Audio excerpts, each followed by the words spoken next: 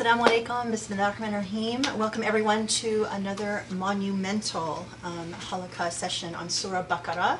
I'm so excited. Since we were last here, it feels like a blink of an eye. And just so again to give everyone a little bit of perspective, we were here Wednesday night, and then Wednesday night after we finished, Sheikh had to prepare for class on Thursday. He taught on Thursday, had also a number of meetings, and then prepared Thursday night for the Friday khutbah, and then last night after the khutbah prepared for today. So this is again just to give you a sense of what it's like here and how intense it is for Sheikh. And so just to express again our absolute gratitude. And you know what is actually truly incredible too is I wanted to call out the khutbah yesterday, which was, I mean, all of them are mind-blowing, but yesterday was especially mind-blowing, where he was talking about artificial intelligence. And the title of the khutbah is What Happens When Artificial Intelligence Turns Islamophobic. It's something you probably have never heard anywhere, much less would expect to hear in a khutbah. And it's absolutely stunning and powerful because it implicates so many different things about what is wrong in our community and what's wrong in our world when an artificial intelligence system that runs basically every part of our society just takes what garbage is on the internet, or what is on the internet, takes it in and throws it back to us. It's not programmed, it's just working based on what is in the world at large on the internet, and plays back for us what it means when we try to input things that have to do with Islam. So for example, it actually creates text based on, this artificial intelligence. So if you put in something like about a Muslim, like two Muslims walk into A, and ask it to finish that sentence, everything that it would throw back in all of these different situations where they would test it would portray Muslims as violent or as, part of a horrible religion. I mean, it was difficult and challenging for people who were testing this to input some kind of prompt that would elicit something positive when it came to Muslims or Islam. And these are systems that, that are involved in our banking system, in our, healthcare system, in our, every education system, every single system that uses artificial intelligence or electronics. And so it's incredible. It, I think, left a lot of us here really speechless. And so actually what I wanted to do also is to share a comment from it. I actually have a few emails that I thought I would share today, which is always so interesting to know how people are receiving what we're doing. So this was a comment in response to yesterday's artificial intelligence khutbah. Dear Sheikh, your voice has woken me up. I have been trying to combat Islamophobia in Germany over a year now, and I have to tell you that the situation is sadly the same there. There is no serious attempt from any organization to properly combat Islamophobia, and I sometimes feel I'm all alone in this fight, which includes taking Islamophobes to court. I have barely the resources and the time to do what I'm doing, but I feel the responsibility on my shoulders since no one else seems to be doing anything. You, Grace, and the team have my utmost respect for bringing awareness to the Muslim communities around the world for all of these years. You may not reach a lot of people directly, but you certainly are waking up people who then in turn try to do the same. Shukran jazilan. So that was really beautiful, and so I really encourage you guys to watch that and share it, because I think if people understand, the direct impact of Islamophobia and inaction, it's truly scary. Okay, second email that is switching gears a little bit. We talk a lot here about the hijab issue, and people have accused me of being obsessed by this thing about hijab. I wanted to share this email because for me the issue is not about whether it's right or wrong. I mean, we've said so many times here, it's up to the individual, woman, between her and her God, to determine what is right for that person. It's not my place to tell anyone what they should or shouldn't do or what they should or shouldn't feel. What I have a problem with is when hijab becomes a symbol of something, of faith, or the fact that women really suffer when it comes to people imposing their views, and they believe so strongly that you absolutely have to wear hijab. This is a closed, situation. It's like a sixth pillar of Islam. Women suffer, and that is what I have an issue with. So let me just share with you this really beautiful email that I received. Salam Grace, I hope you and Dr. Abul Fadl are well. This is the third email I'm writing to you and the Surah Institute because I cannot thank you all enough for all you do. This time in particular, I wanted to send a note to express gratitude for you and Dr. Abul Fadl's willingness to discuss issues of hijab and modesty for Muslim women. I reverted to Islam at the age of 19 and hit the first stumbling block in my journey of faith about 2 years later, when I was confronted by the argument that without hijab, I was not really a pious Muslim woman or trying to be one. The spiritual crisis about hijab and all the associated fears about being a woman, or fitna, inspired by misogynistic hadith that followed was terrible, but truly Dr. Abul Fadl's books and halakas were all that got me out of it. They were my introduction to his work and like a light at the end of a dark tunnel. Years later, having moved on from that pain and strengthened my faith deeply, alhamdulillah, seeing you discuss your experience as a revert and not wearing hijab adds another layer of peace to my heart. Thank you so much for your honesty and strength in discussing these topics. It means so much to me. So this is what I mean. This is why it's important, and that's just when hijab as a symbol becomes a way to oppress women and prevent them from seeing the beauty of their faith. That is really what makes me crazy and feel like, okay, I'm going to keep talking about this because, I don't care if people tell me I'm obsessed with it, but this is the issue. Okay, third email. This is sweet. This was a comment in response to our very, very first halakha, which is Khalid Abul Fadl inaugurates the Usuli Institute. So it was all the way back in December of 2017. And the reason why I get excited about it is because it's, people are still finding us, and they're finding us and starting from the very beginning, from the very first halakha. So this is the comment. This inauguration speech by itself is an incredibly eye-opening fount of knowledge. It is at once terrifyingly confronting about what we've been doing as a community and what this could mean for our future, but at the same time, incredibly hopeful. I'm saddened that I did not find this earlier. I'm glad that I have found this now. Thank you for uploading this. And so this was literally just within the last week that they found the very first halakha, so thank you. So alhamdulillah, I honestly believe God will send people when they're ready, and alhamdulillah, when people find something that is valuable for them and let us know. So thank you for the comment if you've seen this. And then the last email was just a sweet response to the start of Surah Baqarah. So I think we've all been really excited, and so this is a message. Salam, grace. I can't believe that the professor started on Surah al-Baqarah already. God bless you for making him pray on it, and to the professor for taking this challenge. He looked like he had 5 boulders on his shoulder in the beginning of the halakha, while you looked like an excited teenager, a feeling we all shared, I'm sure. It was an amazing day one. So I just wanted to share that. And we had a lot of really lovely comments in response. I know people are super, super excited. One person even said they're more excited about Surah Baqarah than when we announced we were doing Surah Kahf. So that was very cool. But anyway, so thank you everyone for being with us. I am so, so, so excited for the continuation. Please take your time. Thank you so much, and I know we're all so grateful to be here with you. So looking forward to another amazing session. Bismillahirrahmanirrahim. وسبحان الله العلي العظيم والحمد لله رب العالمين والصلاة والسلام على محمد وعلى آله وأصحابه ومن تبعوا بإحسان إلى يوم الدين. اللهم اشرح لي صدري ويسر لي أمري واحلل عقدة من لساني يفقهوا قولي. Just a quick connector to where we left off. So we talked about the reality of the situation that existed in Medina when Surah al-Baqarah is revealed, and we said that there is, inshallah, what I intend to do is to situate Surah al-Baqarah, and then after situating Surah al-Baqarah and talking about its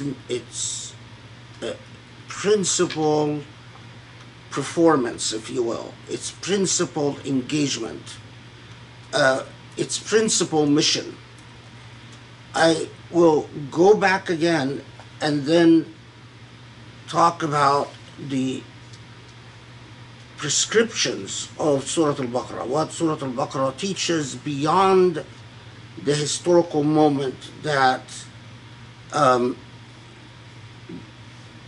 that it interacted with.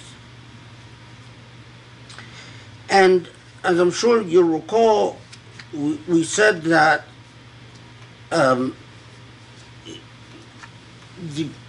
situation in Medina was complicated because there were the traditional tribal affiliations and the traditional tribal conflicts that the Constitution of Medina attempted to modify and deal with in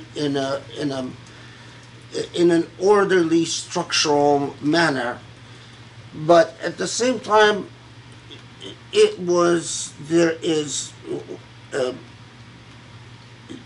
is clear that for the first years at least, one of the challenges that confronts the Prophet ﷺ and his followers is these traditional biases, these traditional affiliations.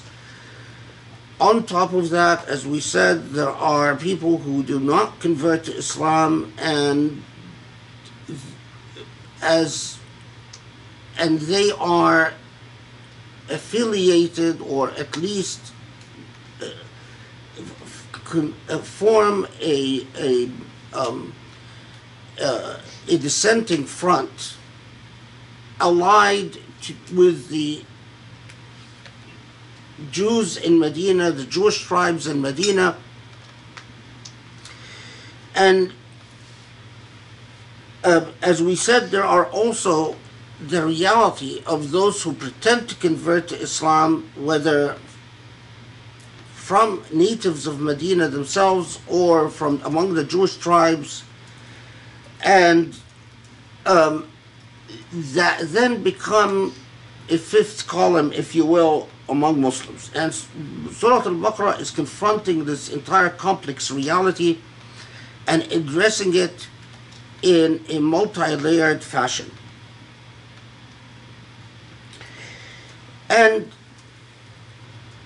as we talked about, that, for instance, Surah Al-Baqarah, around verse 6, when it talks about individuals like Hay bin Akhtab and Ka'b bin Ashraf, who are among the Jewish tribes who become very prominent critics of Islam, and they're the ones who raise objections like, well, this doesn't sound like God's speech, because God wouldn't give examples using metaphors and examples referring to ants and spiders and so on. And so we've talked about that. And at the same time, the insistence among Jewish tribes that as God's chosen people, they know that the Bible, that it is impossible for God to send a prophet who is not a descendant of the Israelites, and that it is impossible that God would send a prophet that is a descendant of the Ibrahim Ismaili branch of the family, which is mixed blood. It's mixed Israelite blood mixed with Egyptian blood mixed with Arab blood. So in other words, the progeny of Ismail. And what became known as the Al-Arab al-Musta'riba, or which roughly translates as the Arabized Arabs, meaning the Arabs who are not of pure Qahtani descent. Okay.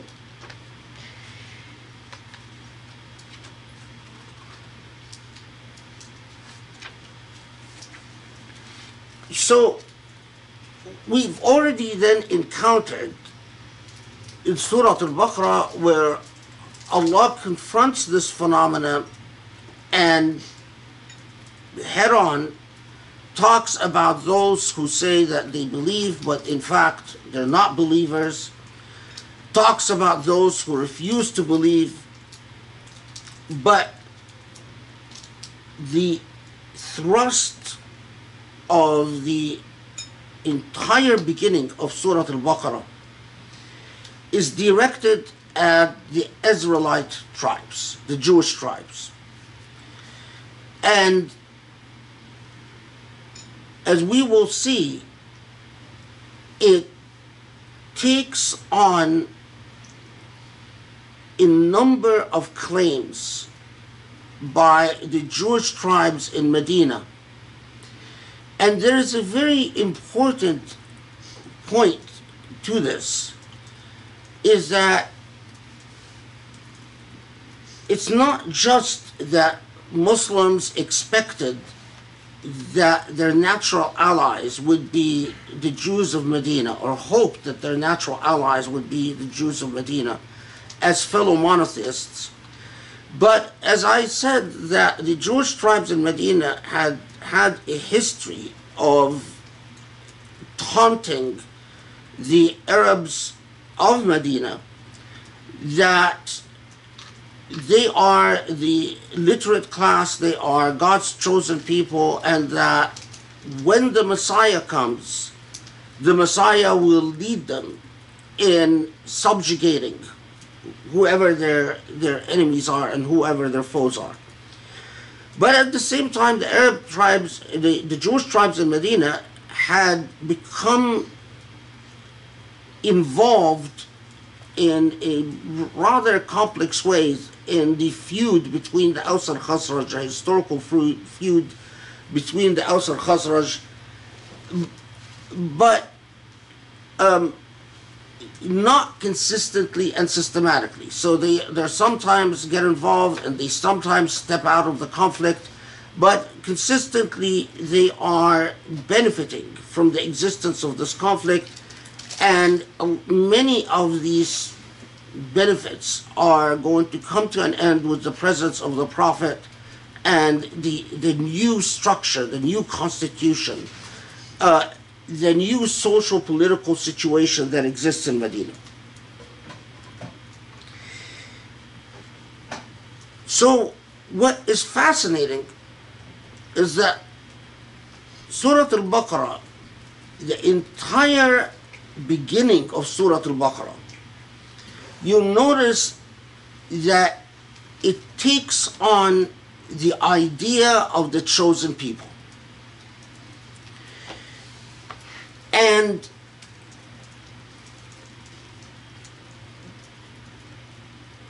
it is not just that there is the issue of, well, if Jews are the chosen people, then how do we make sense of the Prophet of Islam and the existence of Muslims?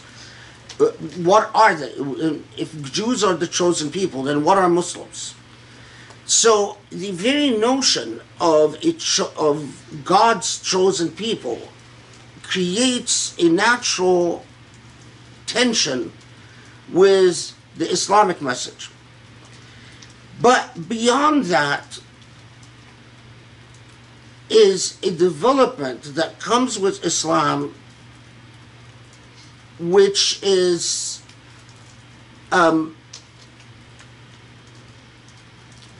how do I say, uniquely Islamic at the time. Because what the Quran, what Surah Al-Baqarah does is that it deconstructs the idea of a chosen people,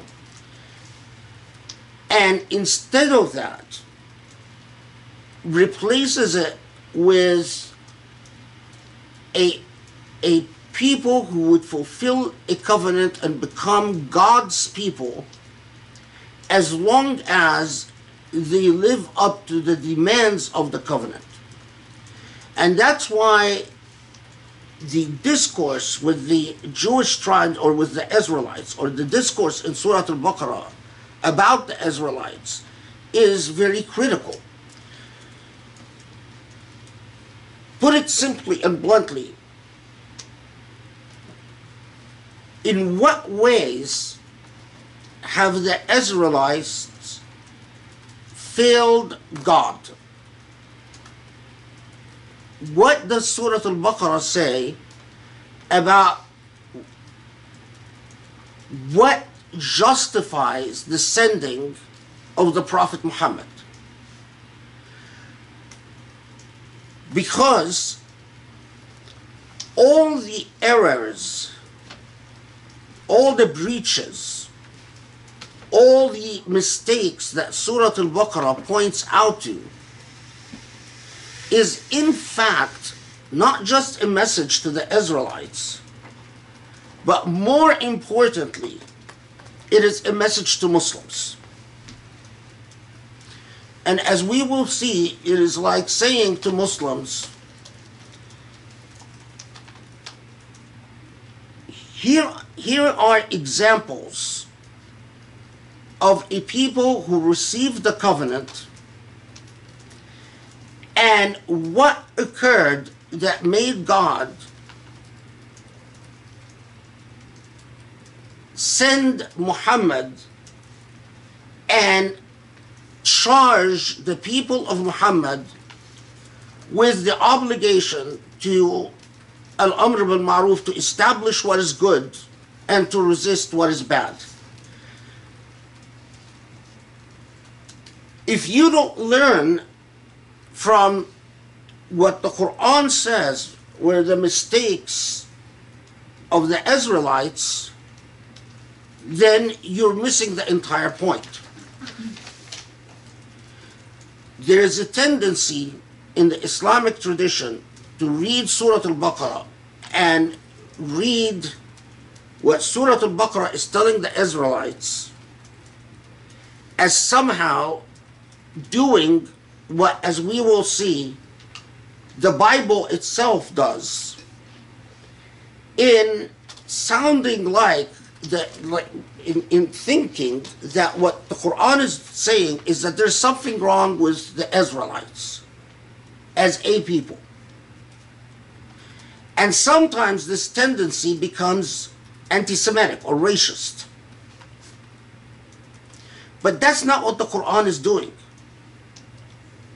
There's nothing wrong with the Israelites. There is something wrong with what the Israelites decided to do at different times. And you Muslims, if you do the same, you're in trouble. And it is not an exaggeration to say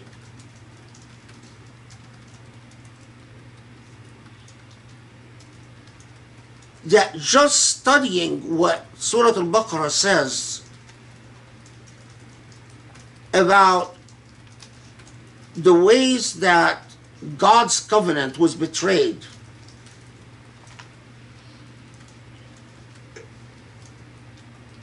you get an entire education about what you must do as Muslims, and what if you fail to do, you are in the same category. And it is لا ينال عهد الظالمين, that the unjust cannot be the recipients of God's covenant.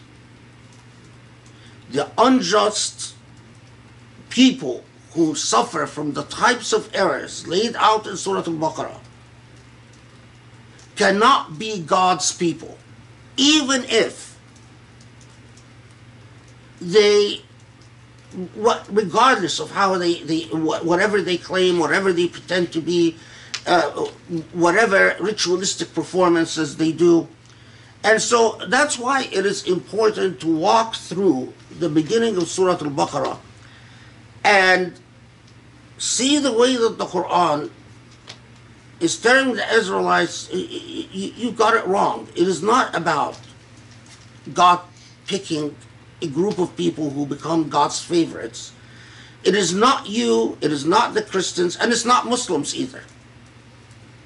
But there are terms to the covenant.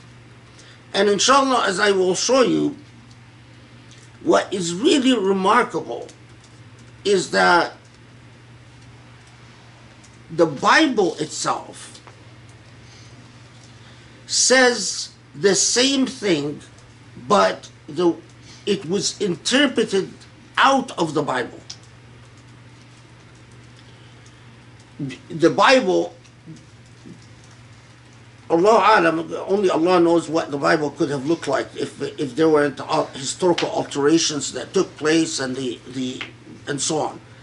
But there are enough of it that survived that preserves the basic same idea, but we'll see how it was dealt with. Okay, so I think we stopped, and I will come back, inshallah, to the story of Adam and Eve and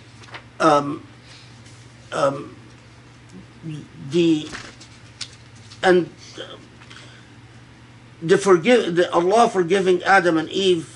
But I will come back to this when we deal with the prescriptive part of Surah Al-Baqarah. Because there's a lot to say about the various messages that Surah Al-Baqarah is saying beyond the historical context. Okay. So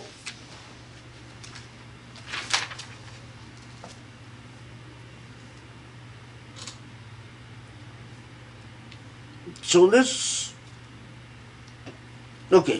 start with verse 40.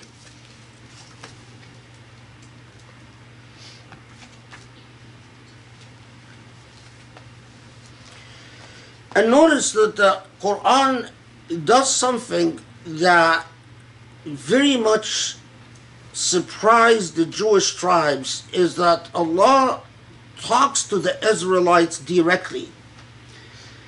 And part of the dynamic is that the Jewish tribes in Medina assumed that the Prophet doesn't know all that the Torah says, or all that also is found in the Talmud. And part of what the Quran does is it addresses this exact precise point, the polemics of the Jewish tribes against Muslims at the time. So it starts out, يا بني إسرائيل اذكروا نعمتي التي أنعمت عليكم وأوفوا بعهدي أوفي بعهدكم وإياي فارهبون.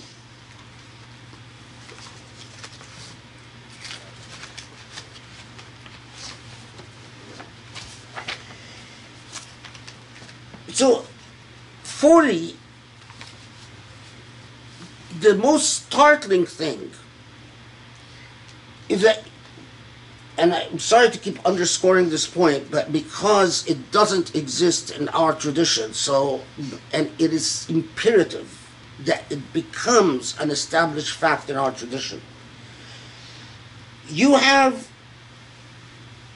in you a message trying to establish itself and anchor itself in Medina.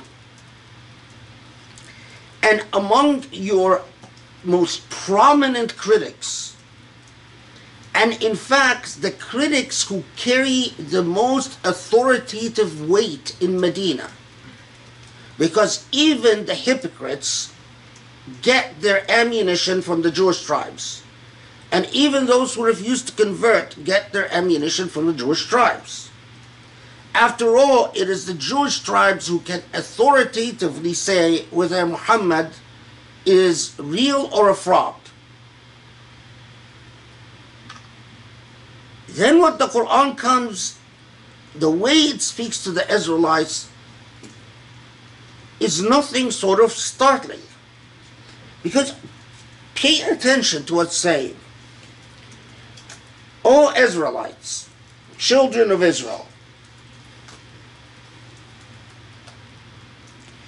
remember my blessings upon you. And it doesn't then use the past tense, but it says, in the present tense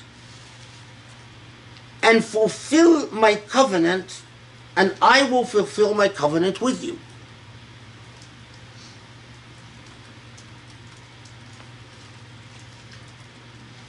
If Muhammad was, alayhi salatu wasalam, was any political party, you want to say Allah has a covenant with me, not with you guys. Khalas, you're past, you're history. But the fact that Allah comes in and even still talks to Jews as having continued relevance for all, you hear in France from the French government all the time, and unfortunately now in Belgium, and unfortunately now also in Switzerland, that the Quran is anti-Semitic. I will show you if the only way the Quran can be anti-Semitic is the Bible is also anti-Semitic. And I'll show you this concretely. But this in itself shows that the Quran doesn't have an ounce of anti-Semitism in it. Because Allah speaks to the Israelites at the time Muhammad is there and says to them, still, fulfill my covenant and I'll still work with you. If the Quran came from a human being, this would be insane. Because you're empowering your enemies or your opponents or your critics. You're saying that they still have a working covenant that they could fulfill. That's not. We Muslims we didn't serve the Quran well, because if we did, the entire world would know about these remarkably moral positions that the Quran takes. It doesn't talk to Jews it doesn't dehumanize them, it doesn't marginalize them, it doesn't even delegitimate them. It talks about them as a people who can still fulfill a covenant with God. Okay, so remember my blessings. Remember the past that I have with you. And remember that there is still a covenant that you could fulfill with me. Now, the idea of the covenant and what happened to the covenant with the reason that this surprised the Jewish tribes is because of what they know the Torah says about the covenant. So I'll give you just some examples. In Exodus 19:5, it says, this is the voice of God speaking, says, "Now therefore, if you will obey me," the translation says, "obey my voice indeed." This is a very literal translation from the Hebrew. But if you will, I would have translated it as if you would firmly obey my will, instead of will obey my voice indeed, and keep my covenant, then you shall be my beloved ones above all peoples. This is in the Bible. For all the earth is mine.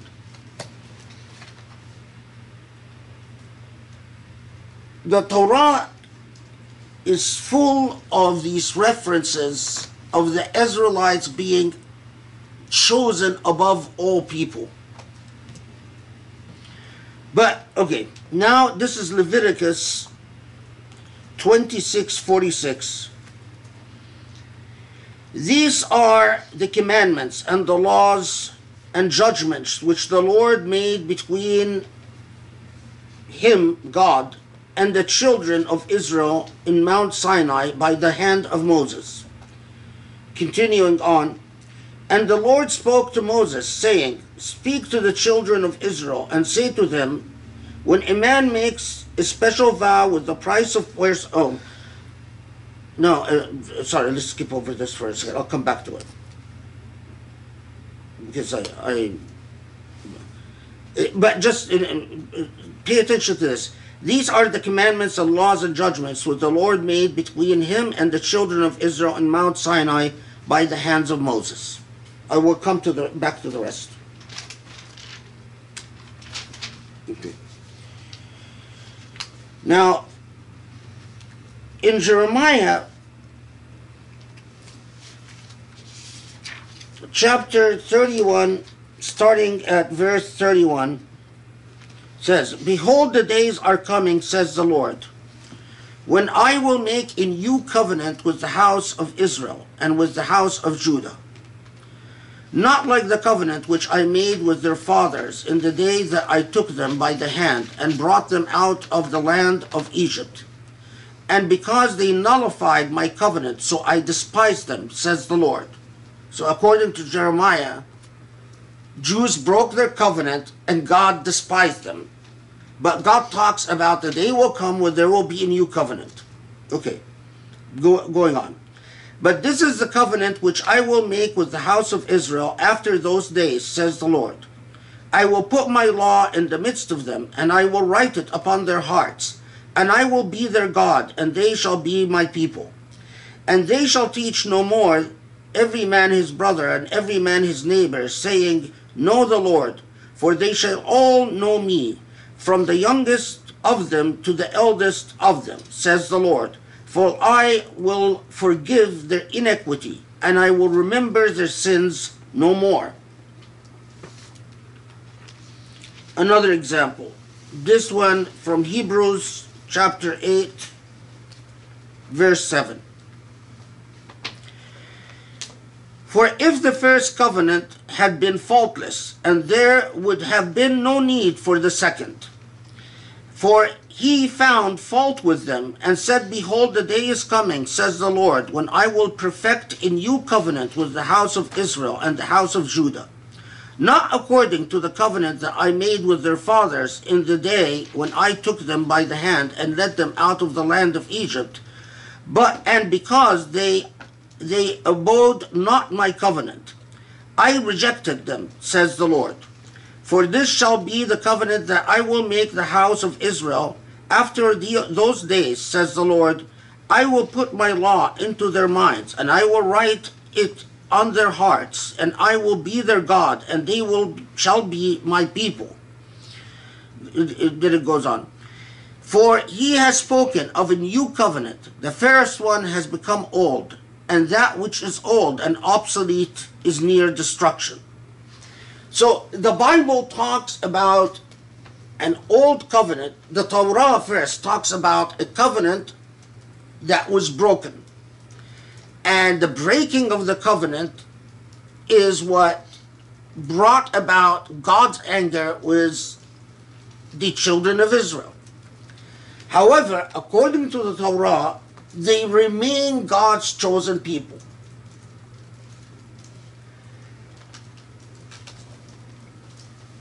Especially in the New Testament, it talks about an old covenant that was broken and a new covenant that is offered to the children of Israel, that if they accept, they become God's beloved again. Christians read the language about the new covenant found in the New Testament as referring to accepting Jesus Christ.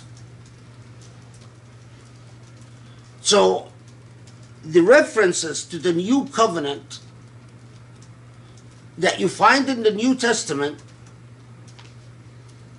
in the Christian tradition is always understood as the acceptance of Jesus Christ as the Messiah.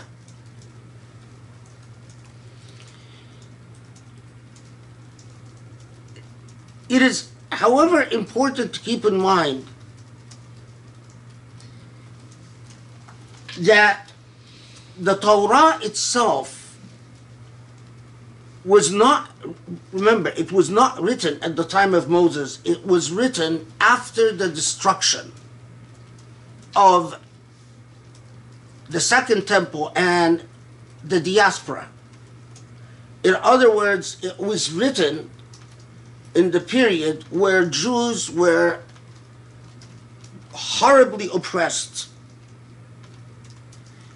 and dreamt of the idea and held on steadfastly to the idea that they are God's chosen people, and that if they restored their covenant with God, God will free them of their oppression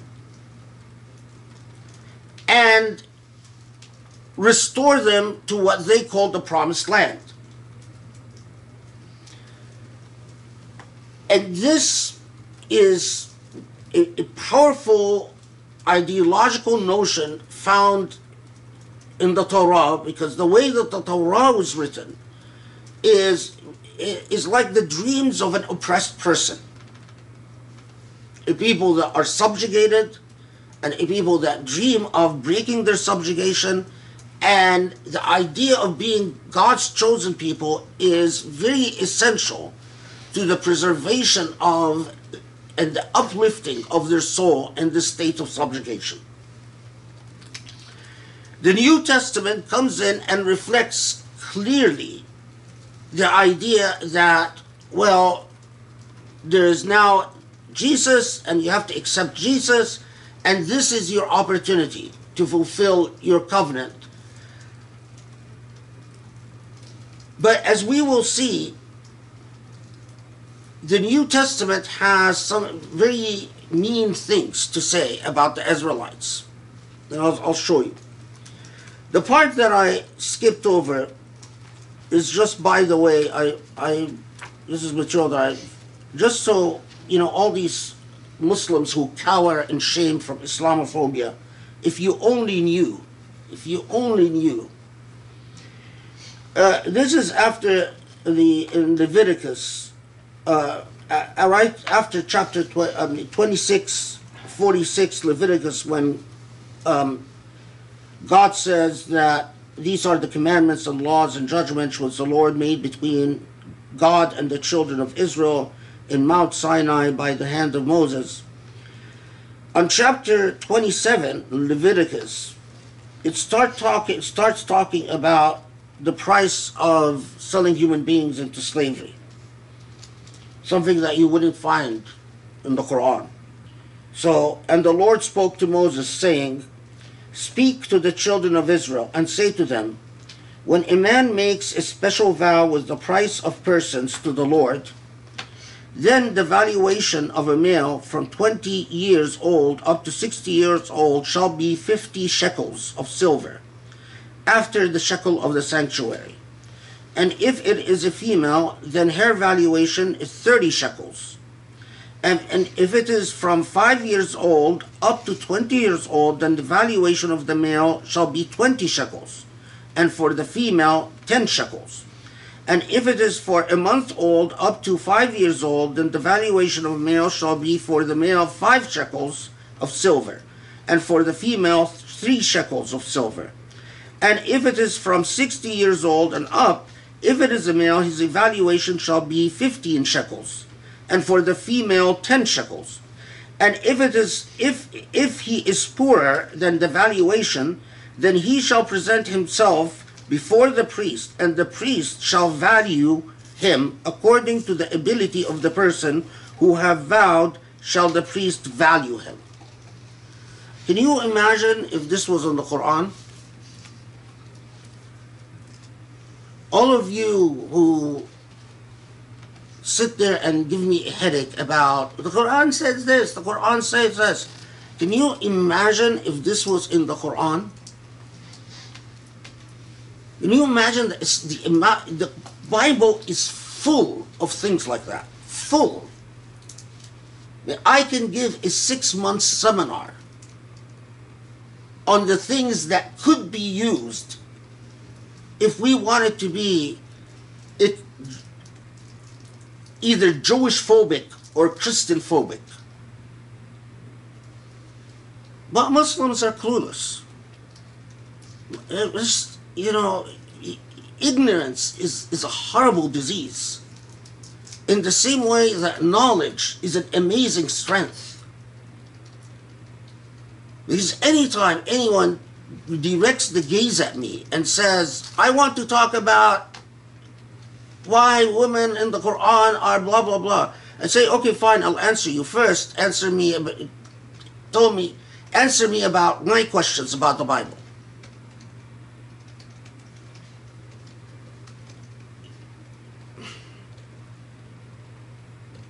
But of course, how many Christian and Jewish scholars of Islamic law and Islamic theology and Islamic history? Now, how many Muslim scholars of Christian law or Christian theology or Jewish law or Jewish theology or Christian history or Jewish history? How many professors in any of our esteemed colleges that a Muslim wouldn't even be, even if a Muslim specializes in this field, good luck finding a job.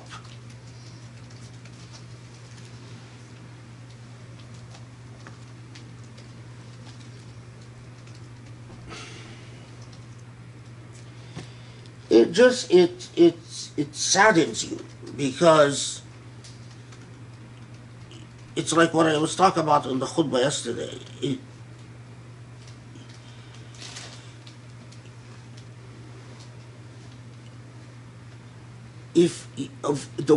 The only religion that this artificial intelligence system has negative things to say about was Islam.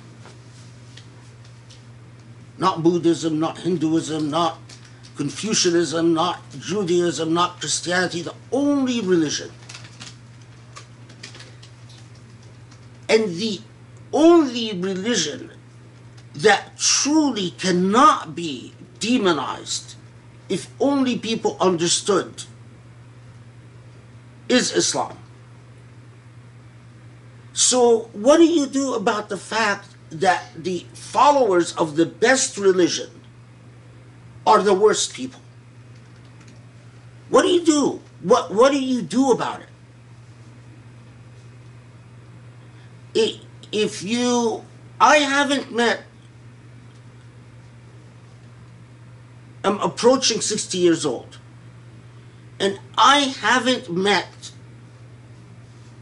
Muslims that I can count on one hand who have even studied the Bible, leave alone the Talmud, leave alone the opinions of various theologians throughout Christian history and throughout Jewish history. Meaning, I haven't met 5 people that can return the gaze, that can say,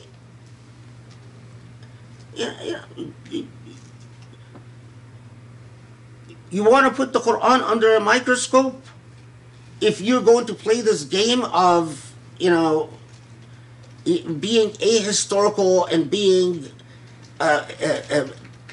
bigoted and being hateful, well, first let's look at what your tradition says. It's remarkable. It's remarkable. Muslims still think that if they can give their apologetic lectures about, oh, you don't really understand what the Quran says about polygamy. The polygamy is really just it's completely the wrong track, the wrong methodology, the wrong approach, the methodology of a defeated, broken people who are embarrassed to be who they are. That's not how you fight bigotry. That's not how you fight racism. Anyway. Okay. So let's go back then. So Allah begins by this startling statement to the Israelites that fulfill my covenant and I will fulfill my promises to you.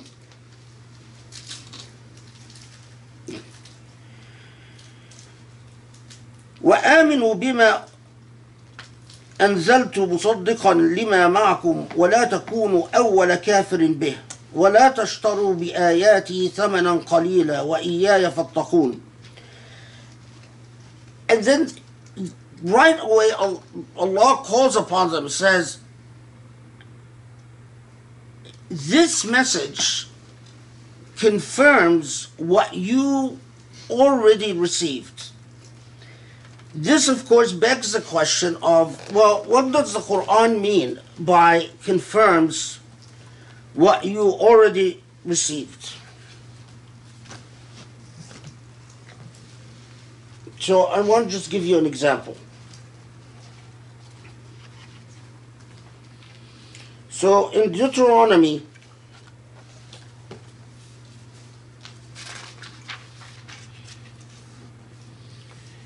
this is Deuteronomy 18, part of the Torah.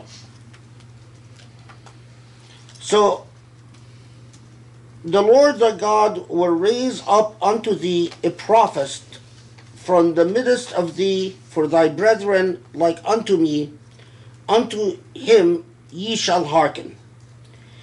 And according to all that thou desire, the language of the King James Bible is, desire the Lord, okay, let's skip them. I will raise upon them a prophet from among their brethren, like unto thee, and will put my words in his mouth, and he shall speak unto them all that I shall command him.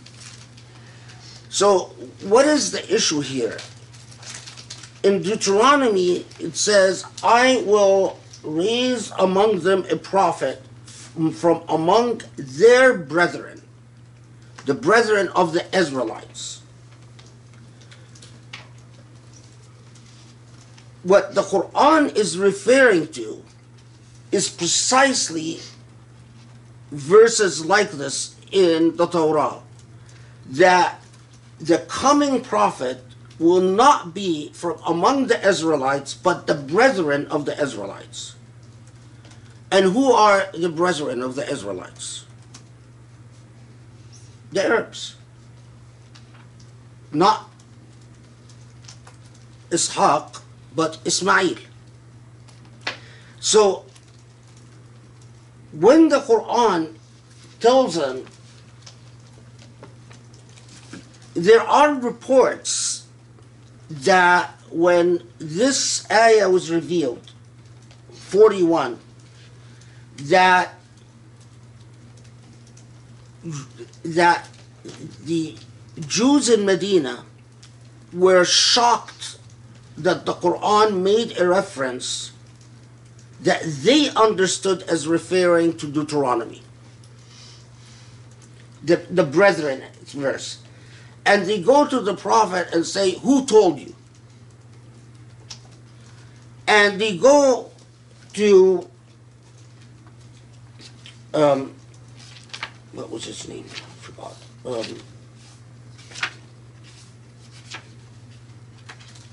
You go to Ka'b.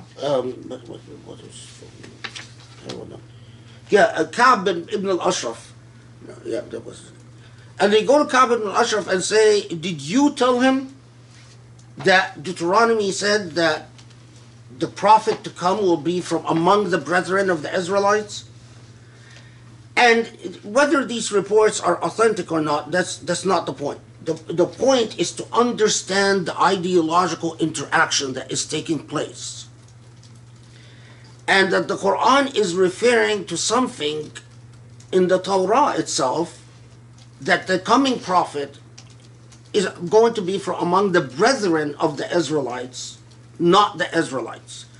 And the Israelites themselves had been telling Arabs that the coming prophet is going to be certainly an Israelite.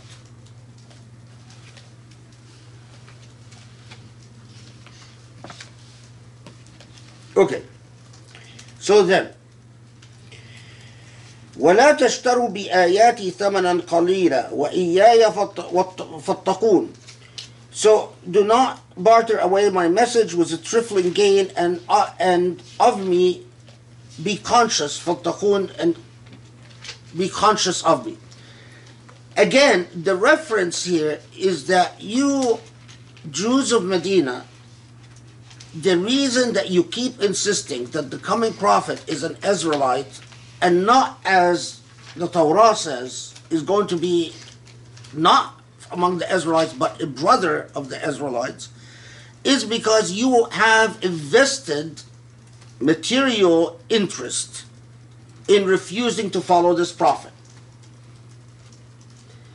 So when it says, do not barter away my message with a trifling gain, stop being stubborn and acknowledge what you yourself, amongst yourself, know to be true. Okay. ولا تلبسوا الحق بالباطل وتكتموا الحق وأنتم تعلمون. And do not overlay the truth with falsehood and not knowingly suppress the truth. Again, the reference to knowingly suppress the truth talks about the same issue.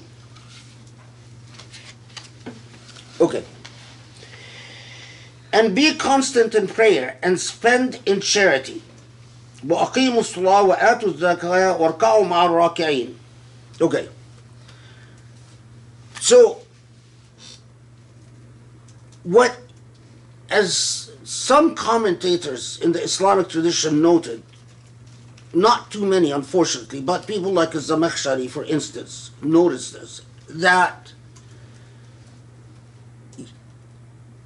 how you're talking to opponents and you are telling them, you know what the truth is, and you know this point about that the coming prophet is not going to be an Israelite, and here is this prophet, and you hide what Deuteronomy and there's a couple of other places where it says the same thing, but I didn't mark them. I didn't have time to do it for the halaqah.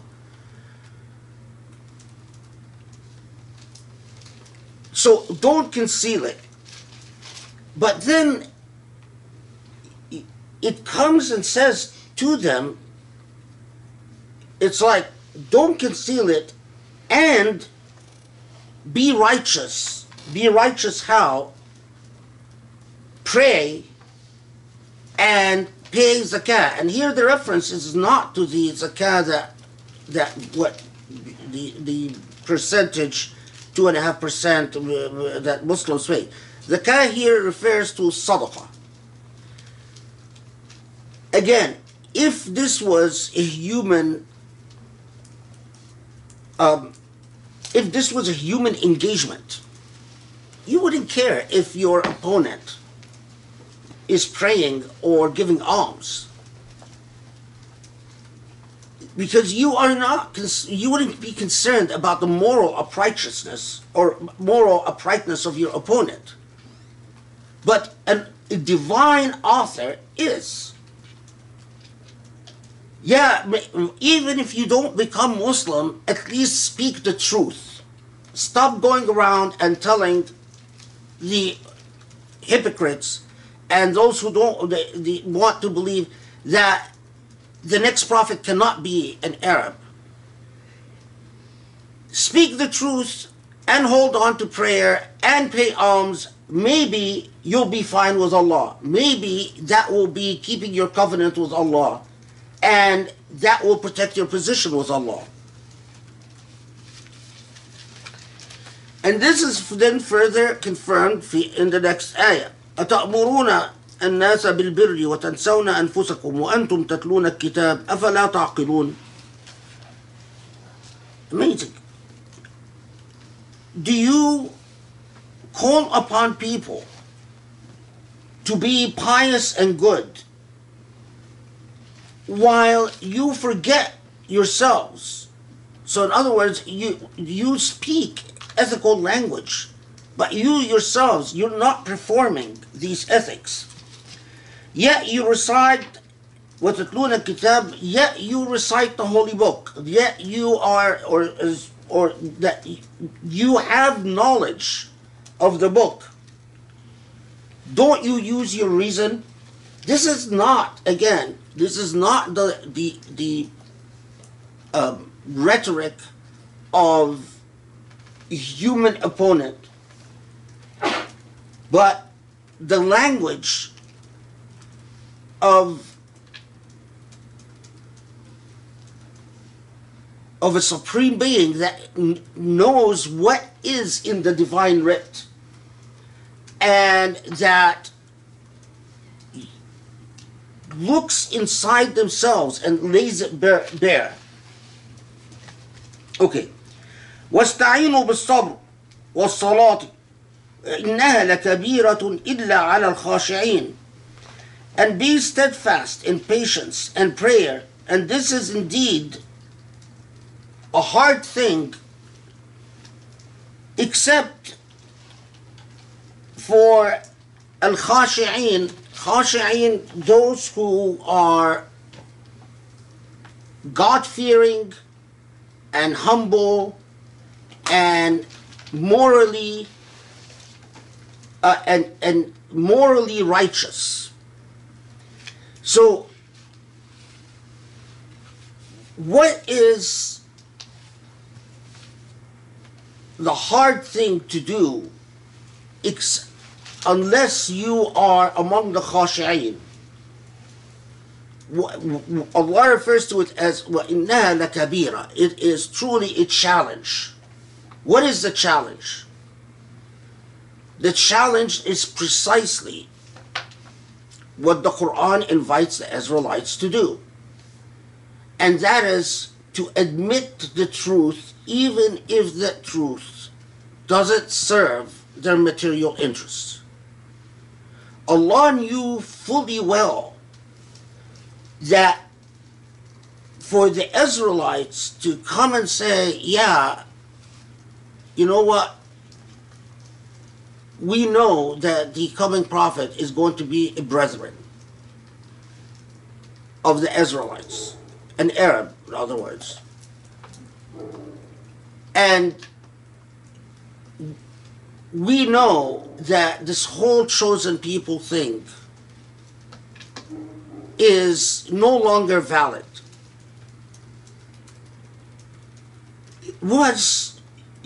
Can you imagine that, you know, if you put your place put yourself in the place of these Jewish tribes?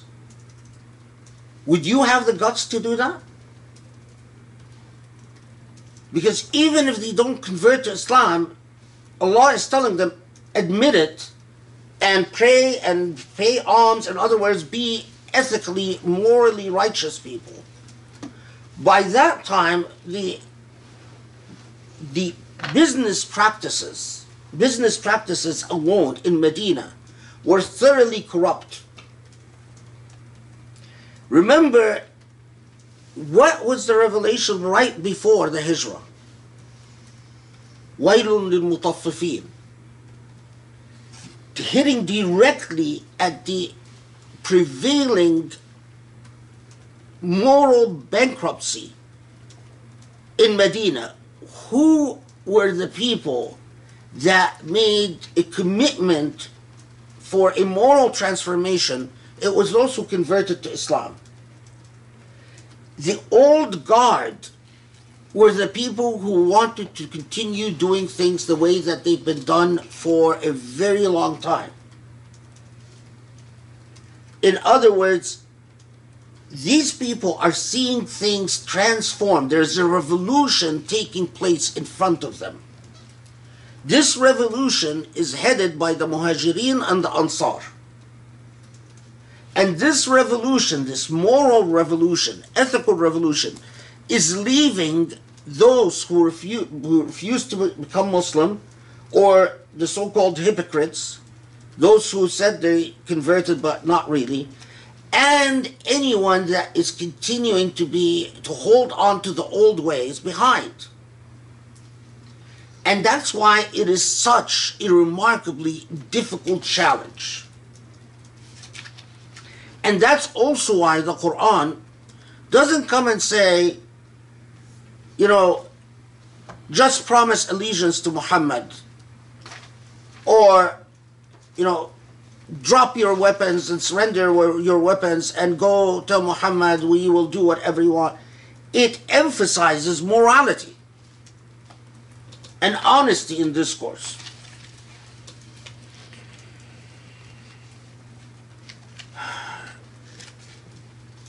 In part, I have to confess something to you. In part, I am somewhat indebted to Islamophobes, because Islamophobes, especially European Islamophobes, as opposed to American ones, especially the ones who write in French, love to harp on Surah Al-Baqarah. And when I read enough, a long time ago when I was younger and more patient, I used to read so many of the Islamophobic books that kept being published. Every time an Islamophobic book would be published, I would read it. And that, reading enough of these French morons, because they are morons, in part is what made me delve so deeply into Surah Al-Baqarah and what Surah Al-Baqarah was saying to Jews and the circumstances in Medina.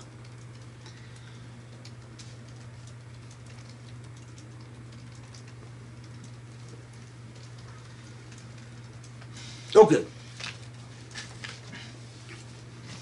Then, children of Israel,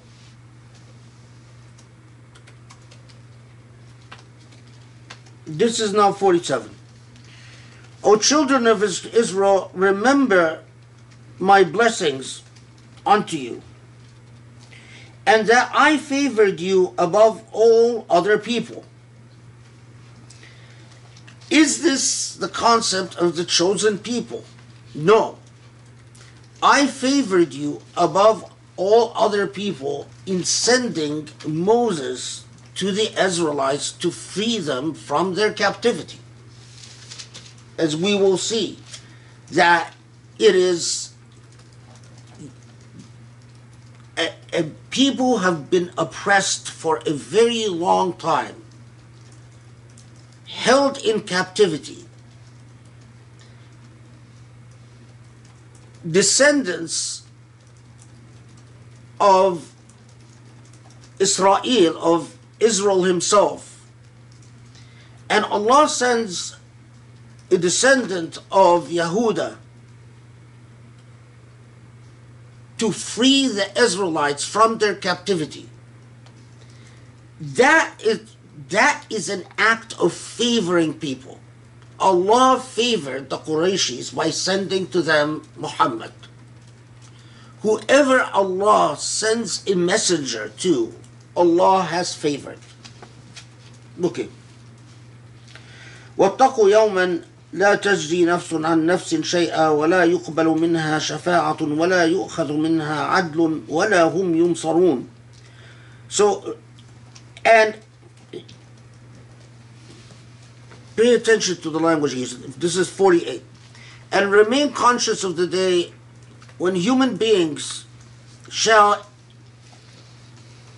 no human being shall avail another, nor shall there be intercession accepted from any of them, nor a ransom taken.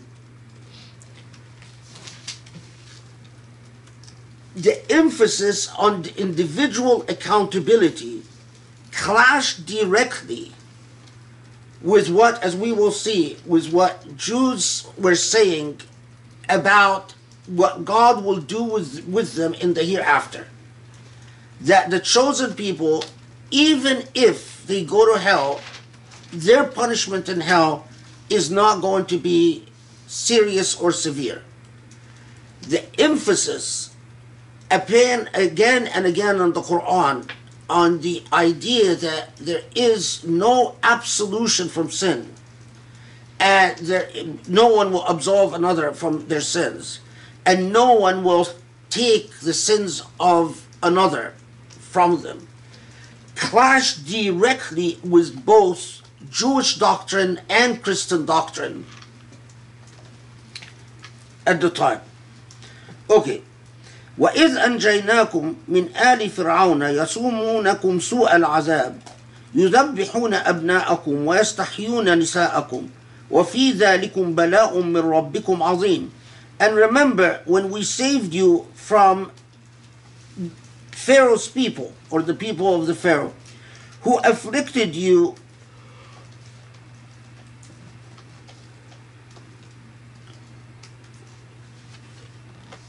who tortured you and made you suffer greatly, and who treated you cruelly, and who slaughtered your sons and spared only your women.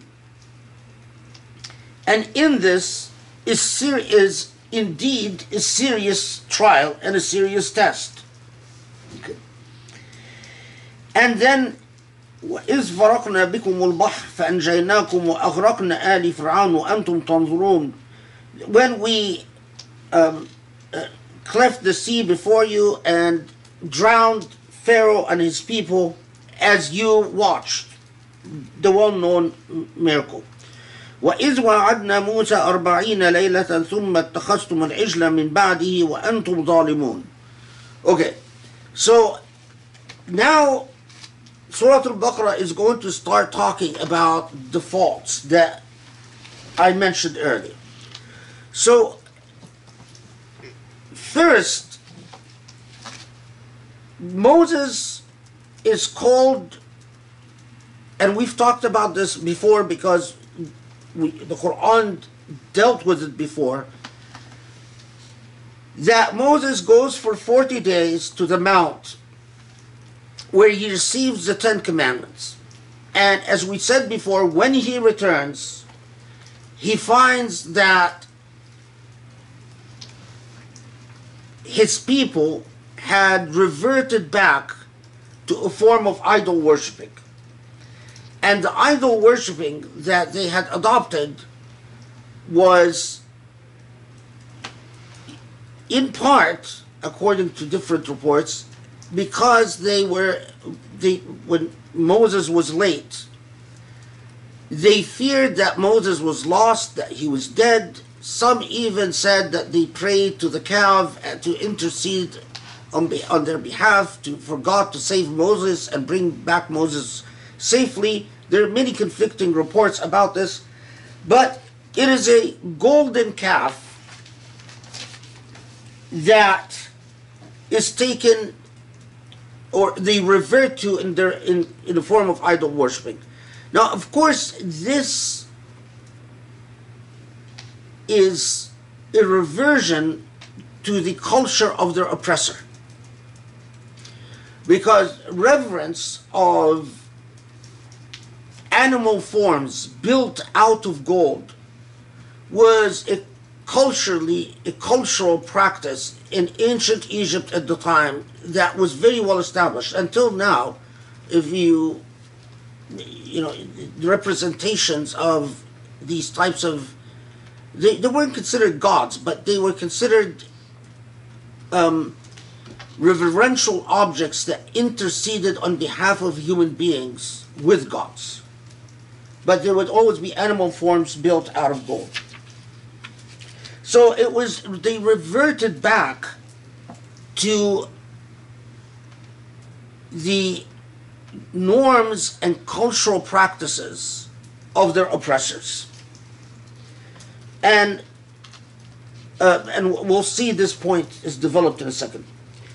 وَإِذْ قَالَ مُوسَى لِقَوْمِهِ يَا قَوْمِ إنكم ظلمتم أنفسكم باتخاذكم العجل فتوبوا إلى بارئكم فاقتلوا أنفسكم ذلكم خير لكم عند بارئكم فتاب عليكم إنه هو التواب الرحيم. This is 54. So what is the Quran referring to here? First, it is referring to an event, and again, because Islamophobes, believe it or not, anyway, yeah, because this is one of the things that the Islamophobes cite about the Quran. Oh, it told Jews to kill themselves. Okay. So this is Exodus chapter 32. It says, Then Moses stood in the gate of the camp and said, Who is on the Lord's side? Let him come unto me. And all the sons of Levi gathered themselves together unto him.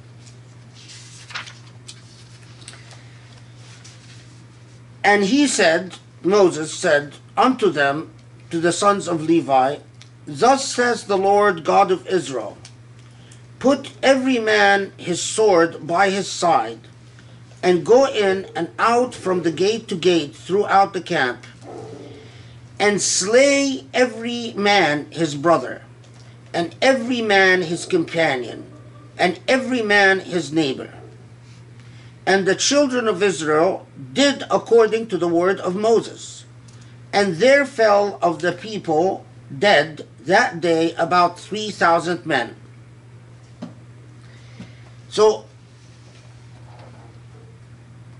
this reference to Uqtulu Anfusakum, many commentators understood it as referring to this event in the Bible. It's not, the Quran didn't invent it.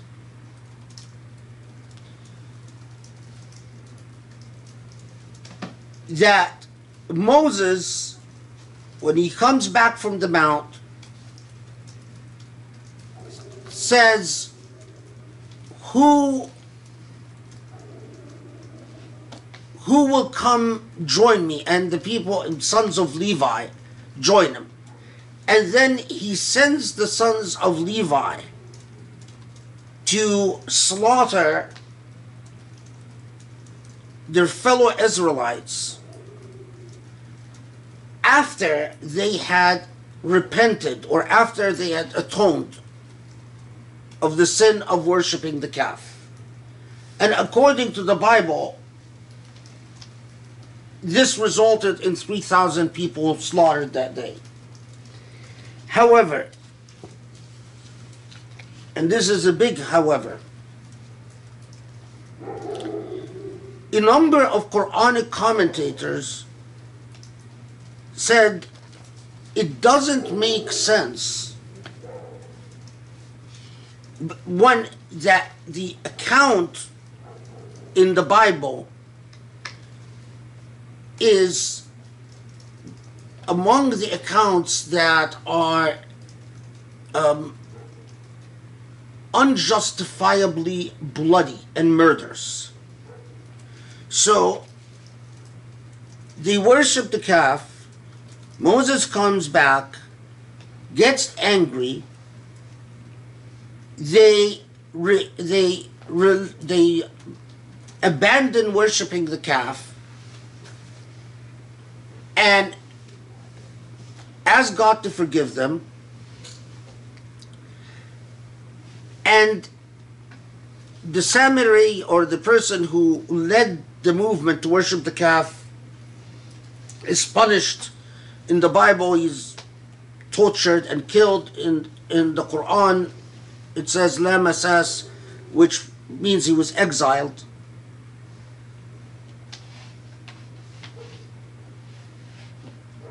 In the Bible, it refers to the sons of one of the tribes slaughtering their fellow Israelites.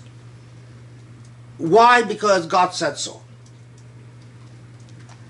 And commentators like Razi said, that doesn't make sense.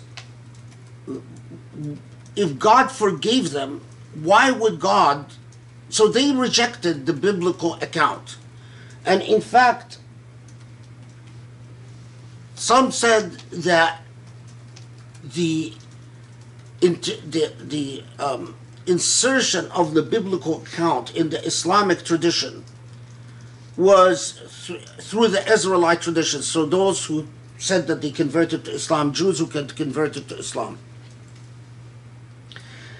and argued that فَاقْتُلُوا أَنفُسَكُمْ doesn't mean that God had anyone actually killed or had anyone kill anyone, and also rejected the idea that God said, well, commit suicide.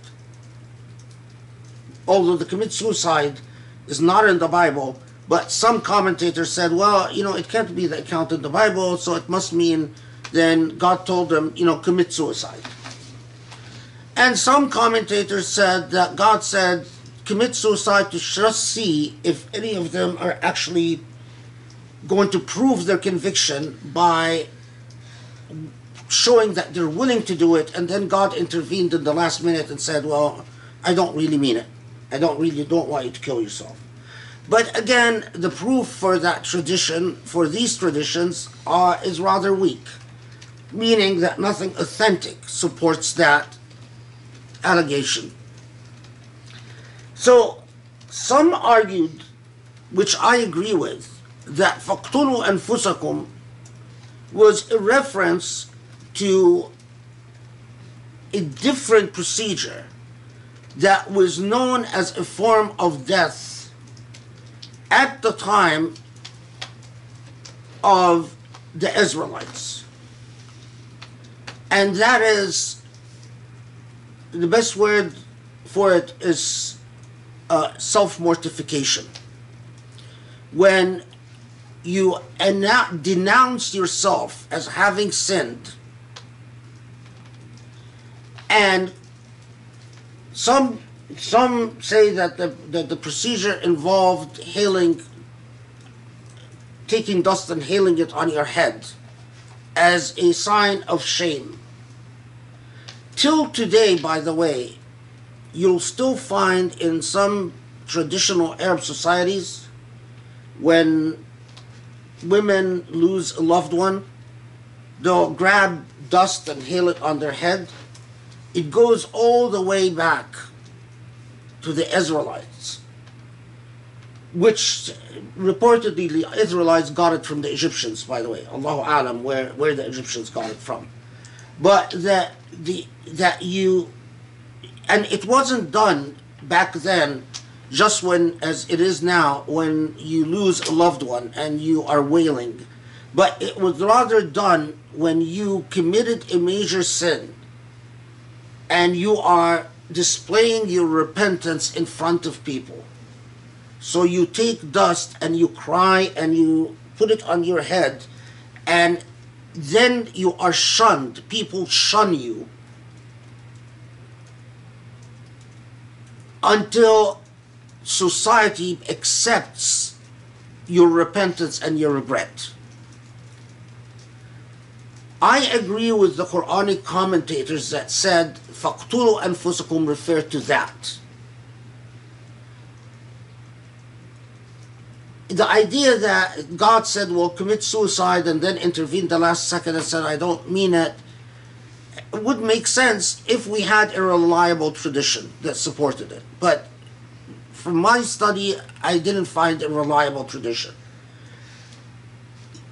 That it's referring to what the Bible says, the sons of Levi go slaughtering people, it wouldn't mean اقتلوا أنفسكم, then that expression doesn't fit. It doesn't say, then God told them, kill the offenders.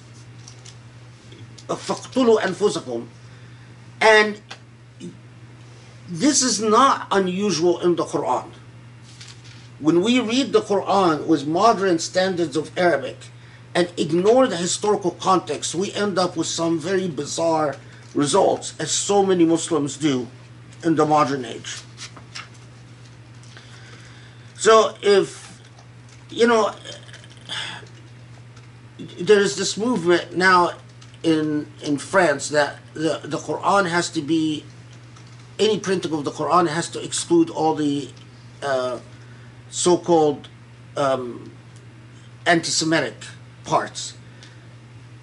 And much of what they're talking about is Surah Al-Baqarah. And one of the parts that they're talking about excluding is this. And my response always is, sure, do it only if you're going to do the same thing to the Bible. Because as I'll show you,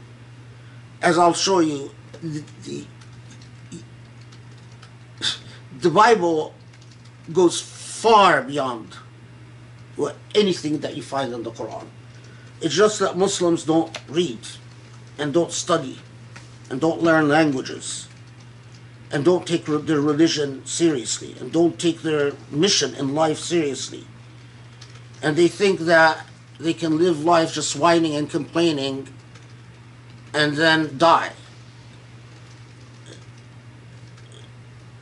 You know, talking about how horrible Muslims are and how horrible everything is not paying your dues. It's not going to vindicate you before God. I think God is impressed if you spend time reading something, if you spend time learning Hebrew. God is impressed if you spend time learning Greek, if you spend time learning Aramaic. God is impressed if you study, spend time working, exerting yourself, exhausting yourself. That's impressive. But sitting on the net and spewing stuff that you have no clue about is nothing. Okay, let's go back. You know what? Actually, let's take a 3-minute break. Because when I talk about stuff like that, my blood pressure shoots up and I need to calm down a bit. So, 3-minute break. Sorry. Bismillah ar-Rahman ar-Rahim. Ya Rab. Wa salli wa sallim. Allahumma salli wa sallim wa barik. Ala Muhammad ya Rab.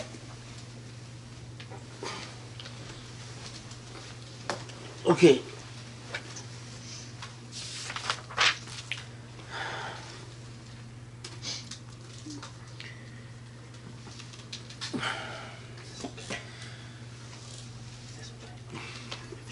I just, in the break, I just chatting with Grace and Joe and Cheyenne. And I want to say something just for the recording, for history. One personal. The reason that you see me get emotional when I'm talking about these things is that I remember the years of study, the hours, the long hours, the thousands upon thousands of dollars spent on books and knowledge, and the long hours of study, and these are the same time that people spent attending Islamic conferences, going to ICNA and ISNA and Shura councils and I don't know what, and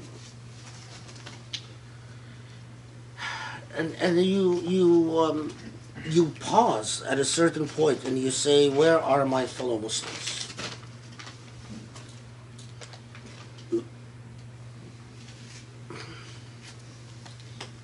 We are the people of the book.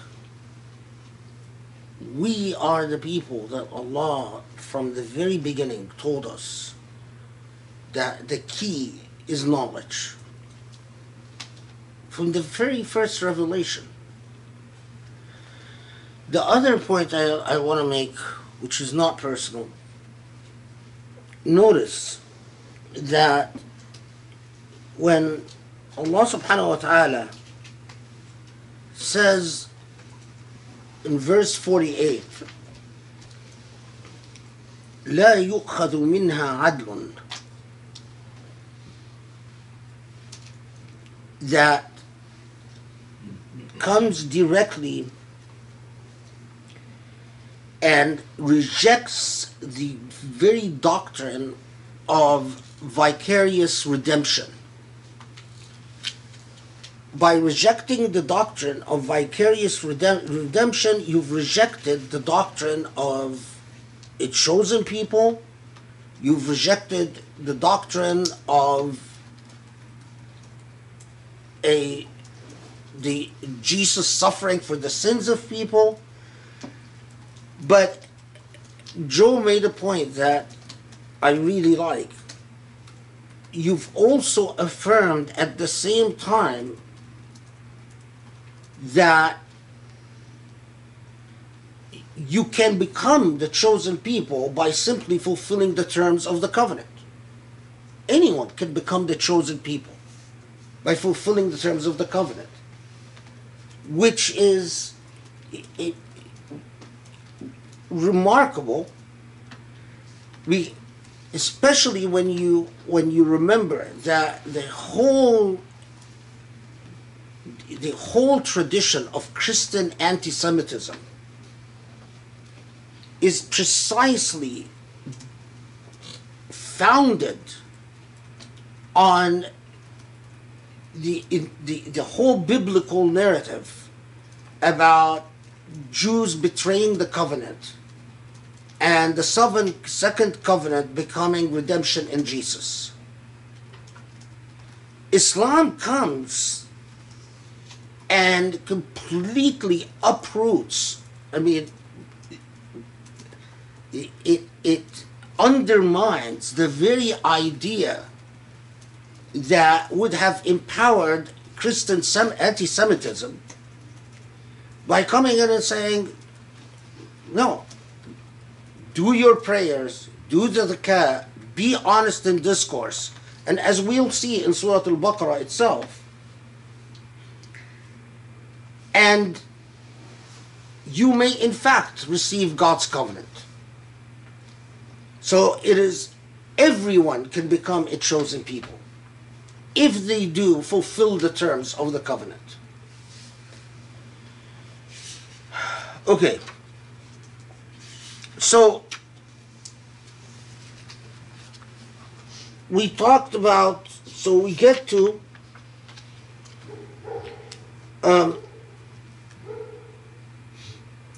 okay. ذلكم خير لكم عند ربكم فتاب عليكم إنه هو التواب الرحيم. This is 54. Okay. Then وإذ قلتم يا موسى لن نؤمن لك حتى نرى الله جهرة فأخذتكم الصاعقة وأنتم تنظرون. When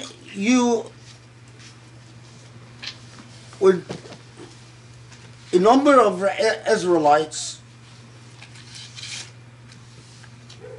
went back, and here, the medieval mind, or the medieval tendency to want to worship something seen and concrete. That's the entire. Even if you read the Old Testament, the Old Testament repeatedly talks about the Israelites returning to idolatry. Well, idolatry, the whole basis or state of mind that kept people coming back to idolatry is that you needed to worship something concrete that interceded on your behalf with God. So the fact that some Israelites go back to Moses and say, how can we worship what we don't see? We need to see God. If we can't worship an idol that intercedes with God, then at a minimum we need to see God. And that God then punished them or put the fear of God into them with a saqa means a thunderbolt. So there was some natural event that terrified them, and that communicated to them that this is not what God finds acceptable. Okay. ثم بعثناكم من بعد موتكم لعلكم تشكرون وظللنا عليكم الغمام وأنزلنا عليكم المن والسلوى وكلوا من طيبات ما رزقناكم وما ظلمونا ولكن كانوا أنفسهم يظلمون. Okay, so this is 58 and 57. First, the straightforward translations. Okay, so, but we raised you again after you had been as dead, so that you might have cause to be grateful. And we caused the clouds to comfort you with their shade, and sent down unto you manna and quails. Manna, saying, partake of good things which we have provided for you as sustenance. And by all their sinning they did no harm unto us, but only against their own selves did they sin. Okay, the reason I'm going to pause here is to explain something in the traditional tafsir. The traditional tafsir come here and there are full of narratives, partly taken from the Talmud, not the Torah, that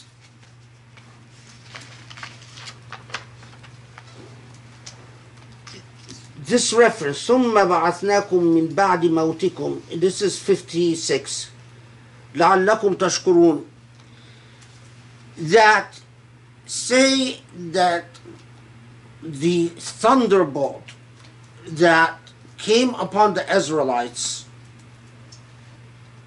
killed a whole bunch of them, and that God brought them back to life as a miracle, and that after God brought them back to life, they enjoyed what the Quran refers to as al-manna wa salwa, which in the tafsir you find a great deal written about what manna and salwa means. Now, none of the traditions that talk about Israelites dying from a sa'iqah, from that thunderbolt, and being brought back to life are reliable traditions.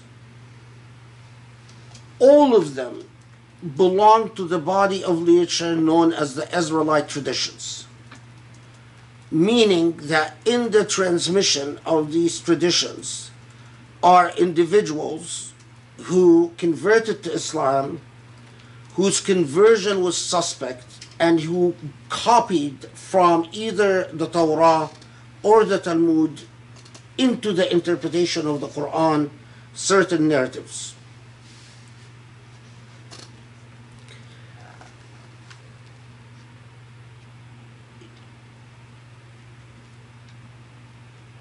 Again, we go back to the issue of what Maut refers to in the context of the Israelites. From commentators like Muhammad Abdu, who's a modern, or Abdul Wahab al-Najjar, who's also a modern figure, to older commentators like Az-Zamakhshari, who said that the reference in the Quran that we brought you back after your death, ثُمَّ بَعَثْنَاكُم مِّن بَعْدِ مَوْتِكُمْ, is not necessarily bringing back the dead to life or resurrection, but that it refers to the death of the mind and the heart, that being in a state of rebellion against Allah, in Quranic discourse is often referred to as either dhulumat or a form of death. And that when Allah says that we brought you back after your death and gave you al-manna wa salwa, is that we brought you back to guidance after having lost guidance.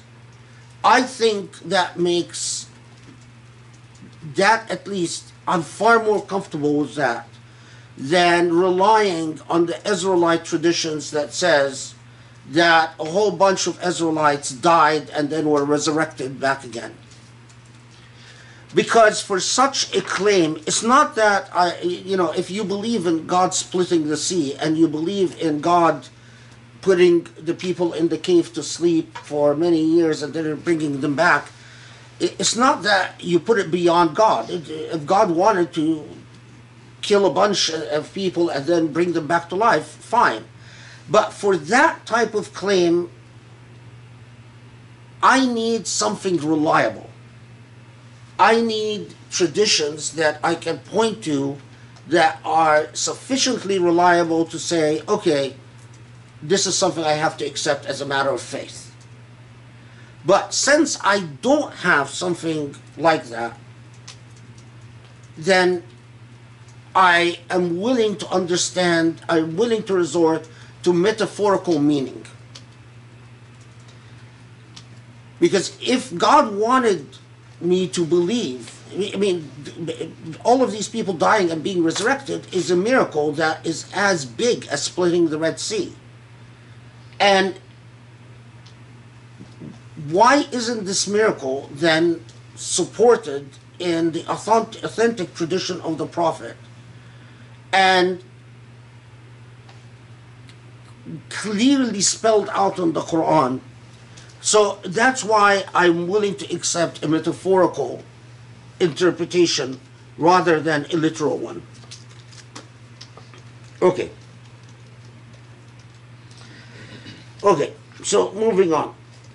وإذ قلنا ادخلوا هذه القرية فكلوا منها حيث شئتم رغدا وادخلوا الباب سجدا وقولوا حطة نغفر لكم خطاياكم وسنزيد المحسنين.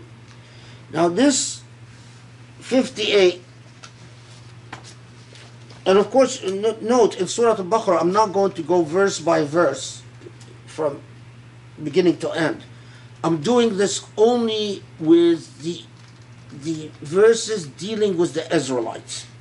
So 58, and remember when we said, enter this land and eat of its food as you may desire abundantly, and enter the gate humbly, and say, remove though from us the burden of our sins, and we shall forgive you your sins and shall amply reward the doers of good. Now this is something really important to underscore. What is this land that they are told to enter? It's Palestine. So notice here that the Bible, if you read the story of the entry of the Israelites to Palestine, in the Bible, it's a very violent, bloody story. God supposedly tells the Israelites, enter this land, slaughter whoever you want, enslave whoever is before you, and live there. The Quran's treatment is entirely different. وَإِذَا قُلْنَا ادْخُلُوا هَذِهِ الْقَرْيَةَ فَكُلُوا مِنْهَا حَيْثُ شِئْتُمْ رَغَدًا. So enter, make a living for yourself. كُلُوا مِنْهَا حَيْثُ شِئْتُمْ رَغَدًا means find, make a livelihood. But وَادْخُلُوا الْبَابَ سُجَّدًا وَقُولُوا حِطَّةً نَغْفِرْ لَكُمْ خَطَايَاكُمْ. So enter this land humbly, not violently, not as conquerors, but as guests. When you find Muslims, unfortunately, there are Muslims today in the Emirat and even in Saudi and even in Egypt, that moron, forgot his name, that say, oh yeah, yes, Palestine is a promised land of the Israelites. Even the Quran says that. The Quran actually doesn't say that at all. The idea of the promised land for the Israelites doesn't exist in the Quran. The Quran says, enter this land, live in it humbly. The author, there is a link that tells you that there is a common thread between the author of the Quran and the author of the Torah and the author of the Injil. But the differences also tell you that it was not a process of someone copying from one source to another. Because the differences are startling. I'll show you many other examples, inshallah. So,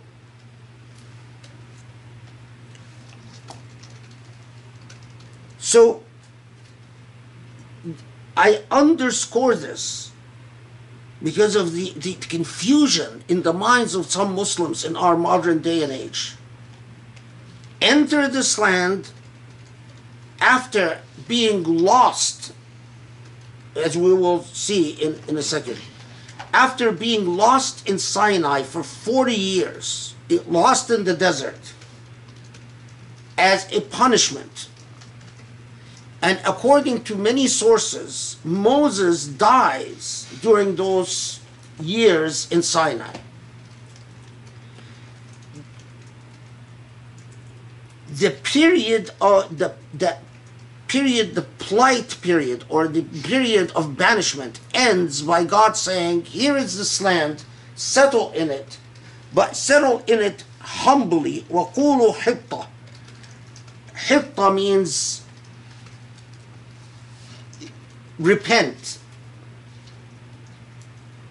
And if you do so, if you have the attitude, repenting attitude, the attitude of atonement and humility, we will forgive your sins.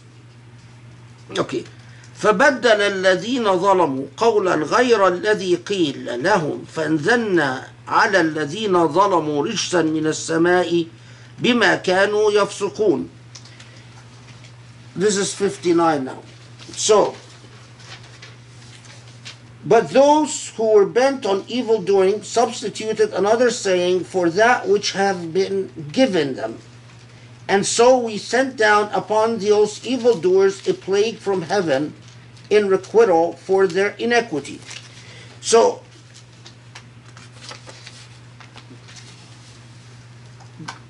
God's disappointment is that when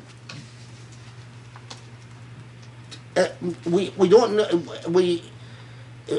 in the biblical narrative, some of the Israelites go into Palestine, they don't abide by the attitude that God decreed for them.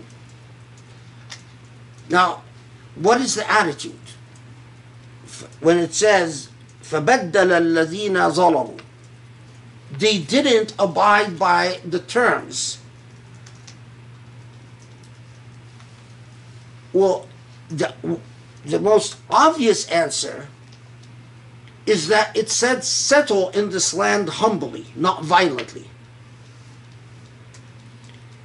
So, the biblical descriptions of the slaughter committed by the Israelites in Allah's name is one way that فَبَدَّلَ الَّذِينَ ظَلَمُوا, is one way that they actually violated what Allah commanded them. But more than that, in my opinion, The very idea of the promised land is فَبَدَّلَ الَّذِينَ ظَلَمُوا. The very claim that God promised this land to them, to the exclusion of others, including those who already lived there.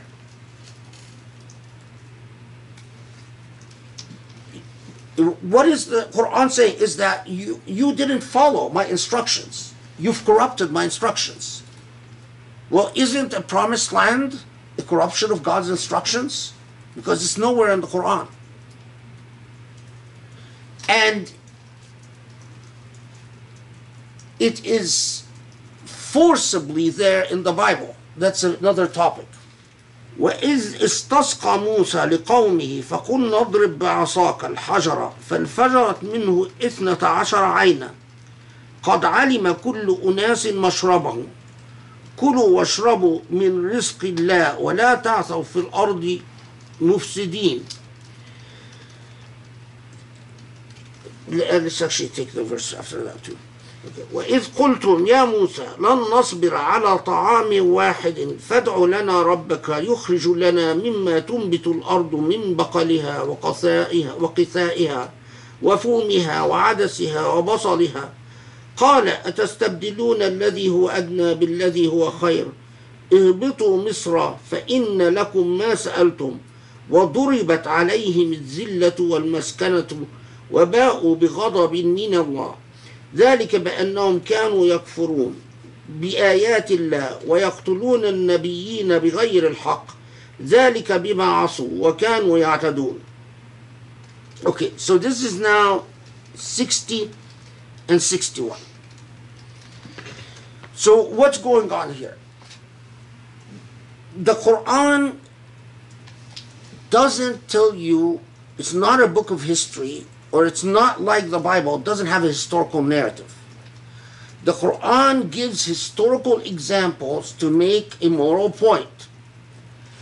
So it jumped forward and talked about when God told them, enter this land, settle in it, and that they didn't follow God's instructions, and that was another point where they broke the covenant with God.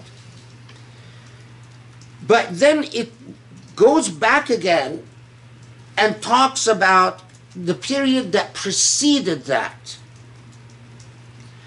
and says this is during the time that they are going to be lost in Sinai. And Allah empowers Musa alayhi salam to perform a miracle. And the miracle, as I said, is that striking with his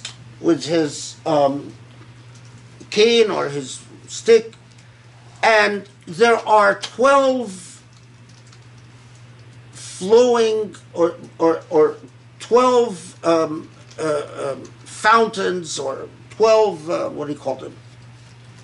Springs of water. 12 springs that gush out, and Moses assigns among the Israelites particular clans to particular springs. So this clan and this clan will use this spring, this clan and this clan will use this spring. Subhanallah, these springs still exist till today in Egypt. They're dried up. They no longer flow with water.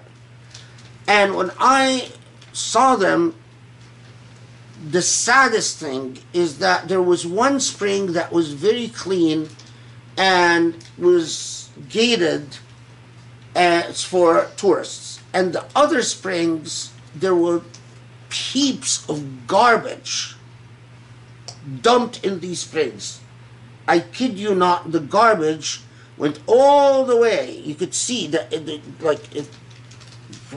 I don't know how deep the spring is, but all the way to the top. And the other thing I remember is that when the spring that was open to tourists,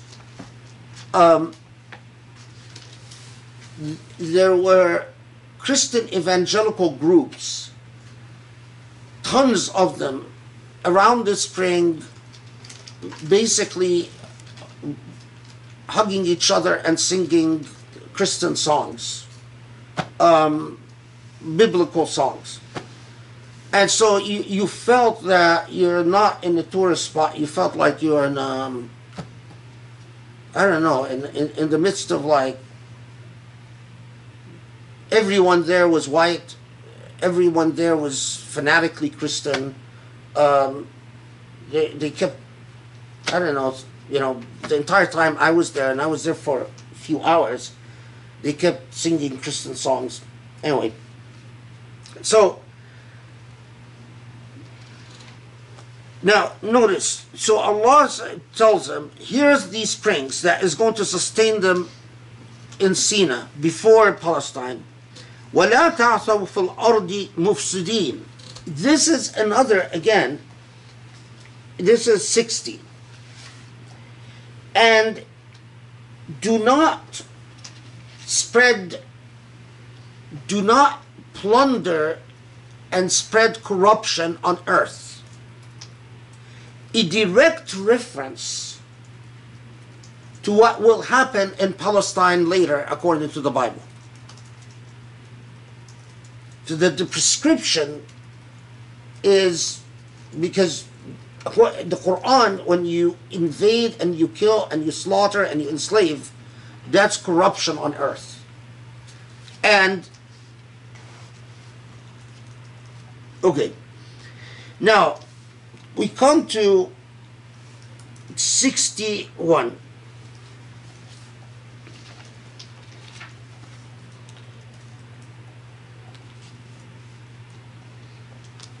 What is going on in 61? So first, the translation. And remember when you said, Moses, we cannot endure but one kind of food. Pray then to your sustainer that will bring forth for us aught of what grows from the earth, of its herbs, its cucumbers, its garlic, its lentils, its onions. And then Moses says, would you take a lesser thing in exchange for what is so much better? Go back in shame to Egypt, and then you can have what you are asking for. And so ignominy,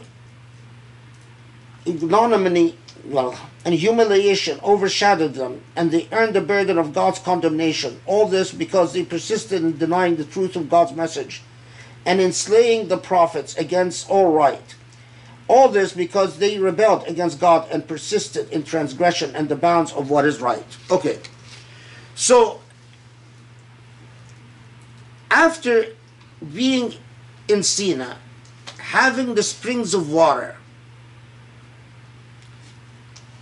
what the springs of water and in the desert meant is that the food that you can grow in the desert is limited, and your lifestyle in the desert compared to towns is harsh.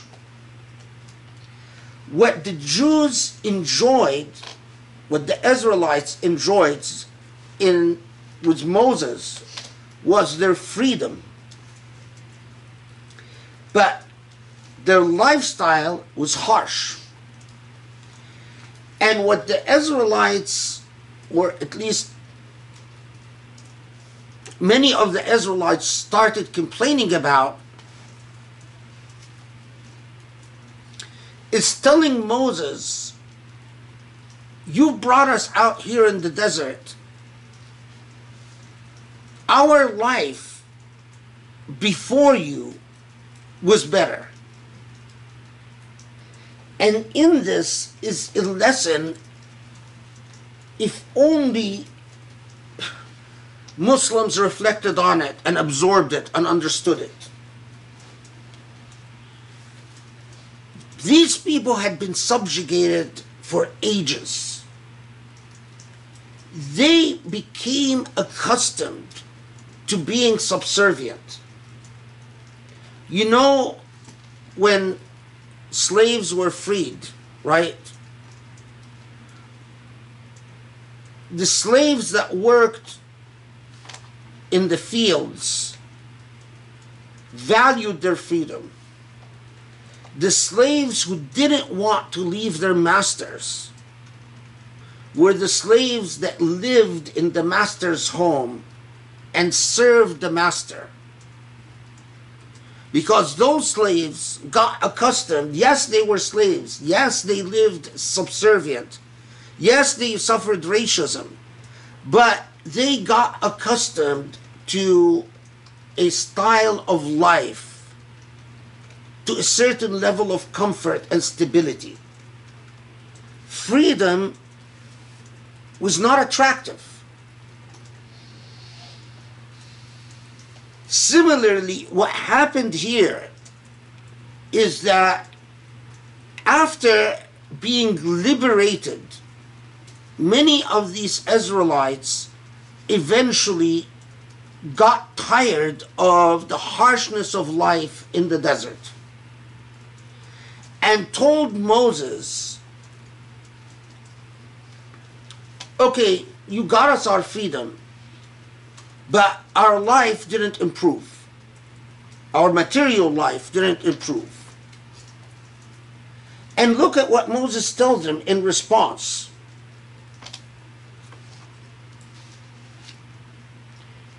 Would you take a lesser thing in exchange for what is so much better?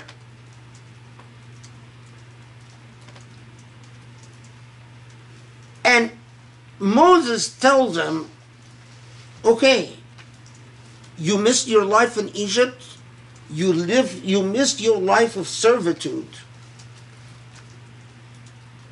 you miss the comforts you had in Egypt, although you were slaves. Okay, fine, go back to Egypt. And indeed, many of them returned to Egypt to voluntarily go back into slavery. And by doing so, they earned God's wrath and anger. Now,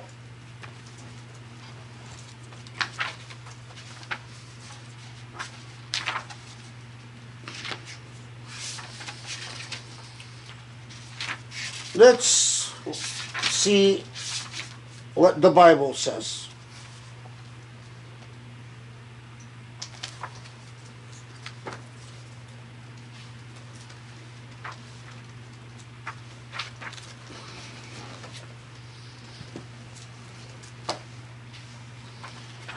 So, this is Numbers chapters 11. The Lord said unto Moses, gather unto me 70 men of the elders of Israel, whom thou knowest to be the elders of the people, and officers over them, and bring them unto the tabernacle of the congregation, that they may stand there with thee. And I will come down and talk with thee. In the Bible, God says, I will come down and talk with thee there. And I will take of the Spirit which is upon thee, and will put it upon them. And they shall bear the burden of the people with thee. And thou bear it not thyself alone. And say thou unto the people, sanctify yourselves against tomorrow, and ye shall eat flesh, meaning you will eat meat. For ye have wept in the ears of the Lord, saying, you shall give us flesh to eat. Who shall give us flesh to eat? For it was well with us in Egypt, and therefore the Lord will give you flesh, and ye shall eat. And ye shall not eat 1 day, nor 2 days, nor 5 days, neither 10 nor 20 days, but even a whole month, until it come out at your nostrils. And it will be loathsome unto you, because you have despised the Lord which is among you, and have wept before him, saying, why came we forth out of Egypt? So the biblical account that you see in Numbers if you followed what I've read, the biblical account that you find in Numbers is that they complained that when they were in Egypt, they were eating meat. And now we're in the desert, we're not eating meat. So God said, I will come down, and when I come down among you, I will have you eating meat until this meat comes out of your nostrils. Meaning you will become sick of eating meat. Why am I going to make you sick of eating meat? Because you are complaining that your life in Egypt was much better. Notice the difference between the Quranic account and the biblical account. The Quranic account doesn't have God coming down. The Quranic account, their complaint is that their life in Egypt was more comfortable, and they ate a variety of foods. Again, for you Muslims who hear things like, oh, you know, the Quran just borrowed from the Bible, the differences are startling. The author of the Quran was there. The Bible talks about eating meat until you eat so much meat it's going to come out of your nostrils. The Quran doesn't mention meat at all. It mentions cucumbers and onions, the types of things that Egyptian diet actually relied on. And in the Quran, God says, fine, you want to be slaves and have a better life? Go ahead. In the Bible, God is angry at them, but God is angry at them because they demand to eat meat and complain that Moses brought them out of Egypt. The lesson in the Quran is about servitude and living with dignity. If people understood just this, Muslims would refuse to live in servitude anywhere. Because the Quran clearly says, okay, so, you know, after all of this, you're saying, oh, you know, our life was more comfortable. We had variety. We had more material things in Egypt. You know, our life was easier. There was more luxury. Things were more comfortable. And if you see the clear message from the Quran is, no, your freedom is more important. Okay, you want to live degraded and humiliated? Go ahead. But you've earned God's anger by agreeing to live in servitude.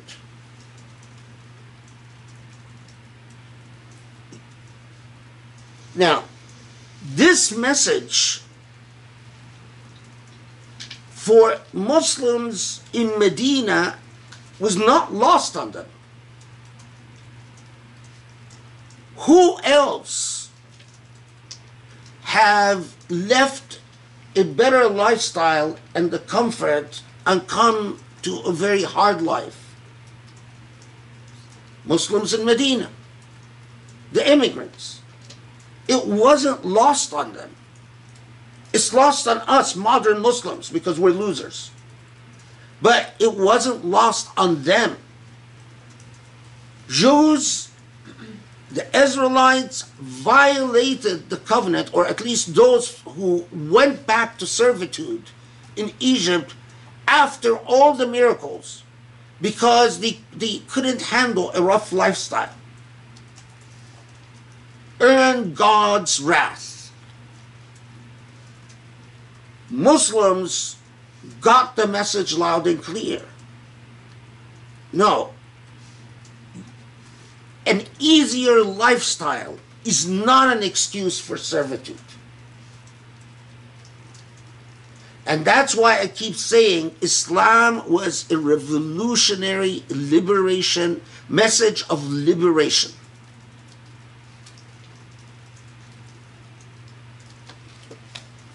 Okay.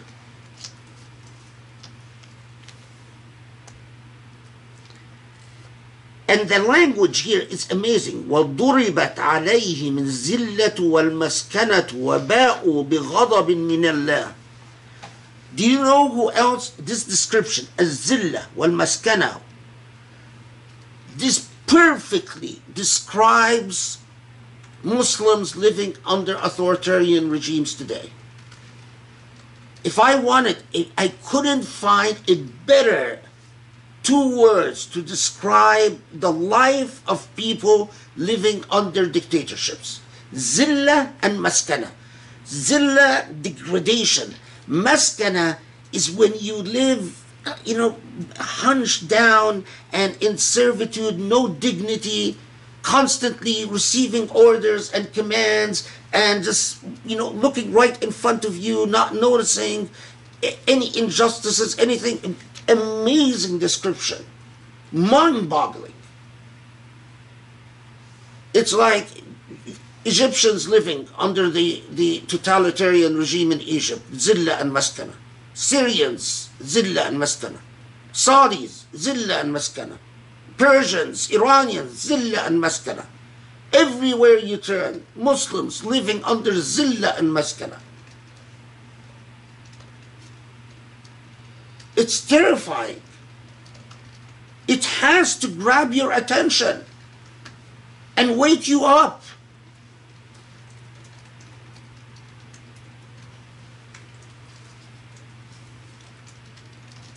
And then on top of that, وَبَاءُوا بِغَضَبٍ مِّنَ اللَّهِ. And on top of that, they earn God's wrath. It's like God doesn't answer their prayers anymore. Bismillah ar-Rahman ar-Rahim. Okay. Now, in 61,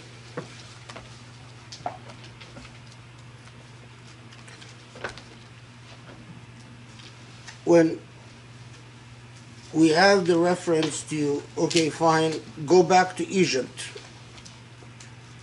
in shame, and you can have what you ask for. But yet,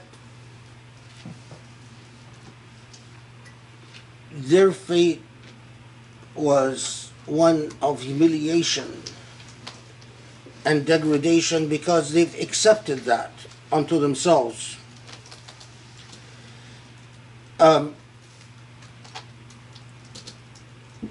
And this rather see the reference وَيَقْتُلُونَ النَّبِيِّينَ بِغَيْرِ حَقٍّ. The reference in 61, and in slaying the prophets against all right. And then it, of course it continues and persisted in transgressing the bounds of what is right. Now, this reference to the Israelites killing prophets of God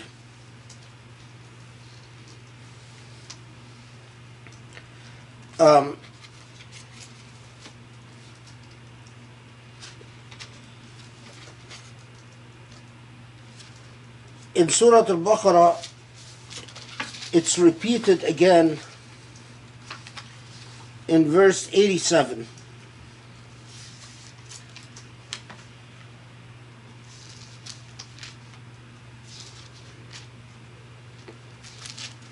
Where it says, أَفَكُلَّمَا جَاءَكُمْ رَسُولٌ بِمَا لَا تَهْوَى أَنفُسَكُمْ اسْتَكْبَرْتُمْ فَفَرِيقًا كَذَّبْتُمْ وَفَرِيقًا تَقْتُلُونَ.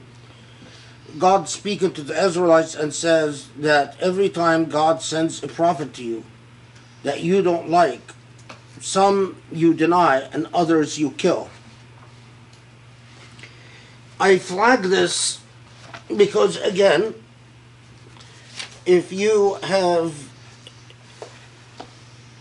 keep track of the Islamophobic literature, and even the non-Islamophobic literature, meaning writings of Orientalists that camouflage as serious academic works, you will often read that the Quran accuses the Israelites of killing prophets, and that's such a horrible, unprecedented accusation that the Quran levels against the Israelites. And in Islamophobic literature, it's often cited as example of the Quran's anti-Semitism. And again, in French Islamophobia, there's the argument that the Quran, if it's to be printed at all in France, then these references to the Israelites killing prophets must be removed. Well, in fact, this is not a Quranic accusation, because you find it in the Bible in many places.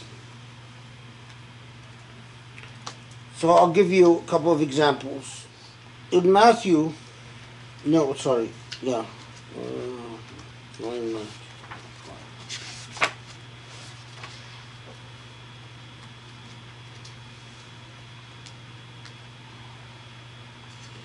Yeah, in Matthew chapter 23, verse 34, it says, Wherefore, behold, I sent unto you prophets and wise men and scribes, and some of them ye shall kill and crucify. Of some of them ye scourge in your synagogues, and persecute them from city to city, that upon you may come all the righteous blood shed upon the earth, from the blood of righteous Abel unto the blood of Zacharias, son of Barachas, whom you slew between the temple and the altar. Verily I say unto you, all these things shall come upon this generation. Jerusalem, O Jerusalem, thou that killest the prophets, and stonest them which are sent unto thee, how often would I have gathered thy children together, and even as a hen gathereth her chickens under her wings, and ye would not. So this is an example of the biblical narrative, which, if you notice, has remarkable similarity. It says, and some of them you shall kill and crucify, and some of them shall ye scourge in your synagogues, and persecute them from city to city. Also,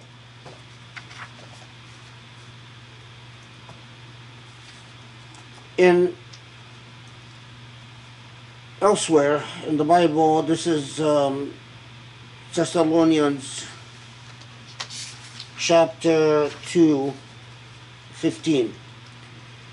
It says, and again speaking to the Israelites, who both killed the Lord Jesus and their own prophets, and have persecuted us, and they please not God, and are contrary to all men, forbidding us to speak to the Gentiles, that they might be saved, to fill up their sins always, and for the wrath is come upon them to the uttermost. And then it goes on with, so again,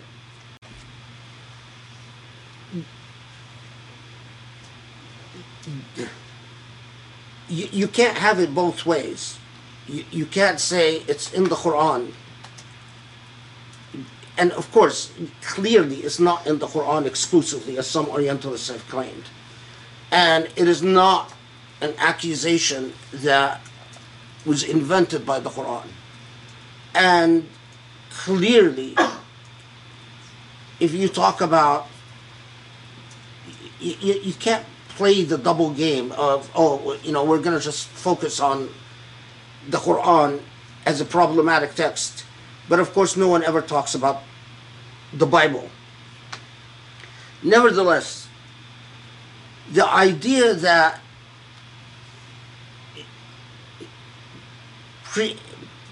people in the past, and not just the Israelites, have killed prophets is a common theme both in the Bible and in the Quran.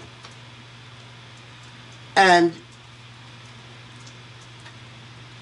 that prophets, just because Muslims often, because all they know about the story of prophets are the famous ones, Joseph, Moses, Jesus, and so on.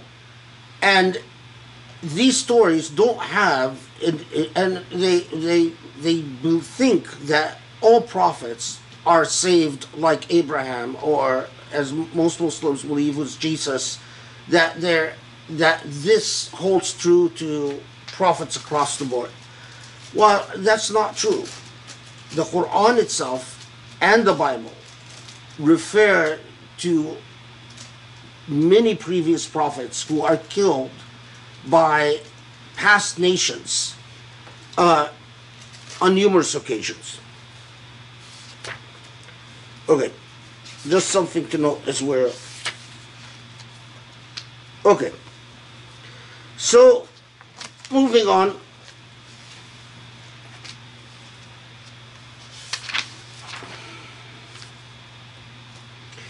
Then 62, right after we are told about the group that returned to Egypt and accepted servitude and earned God's wrath.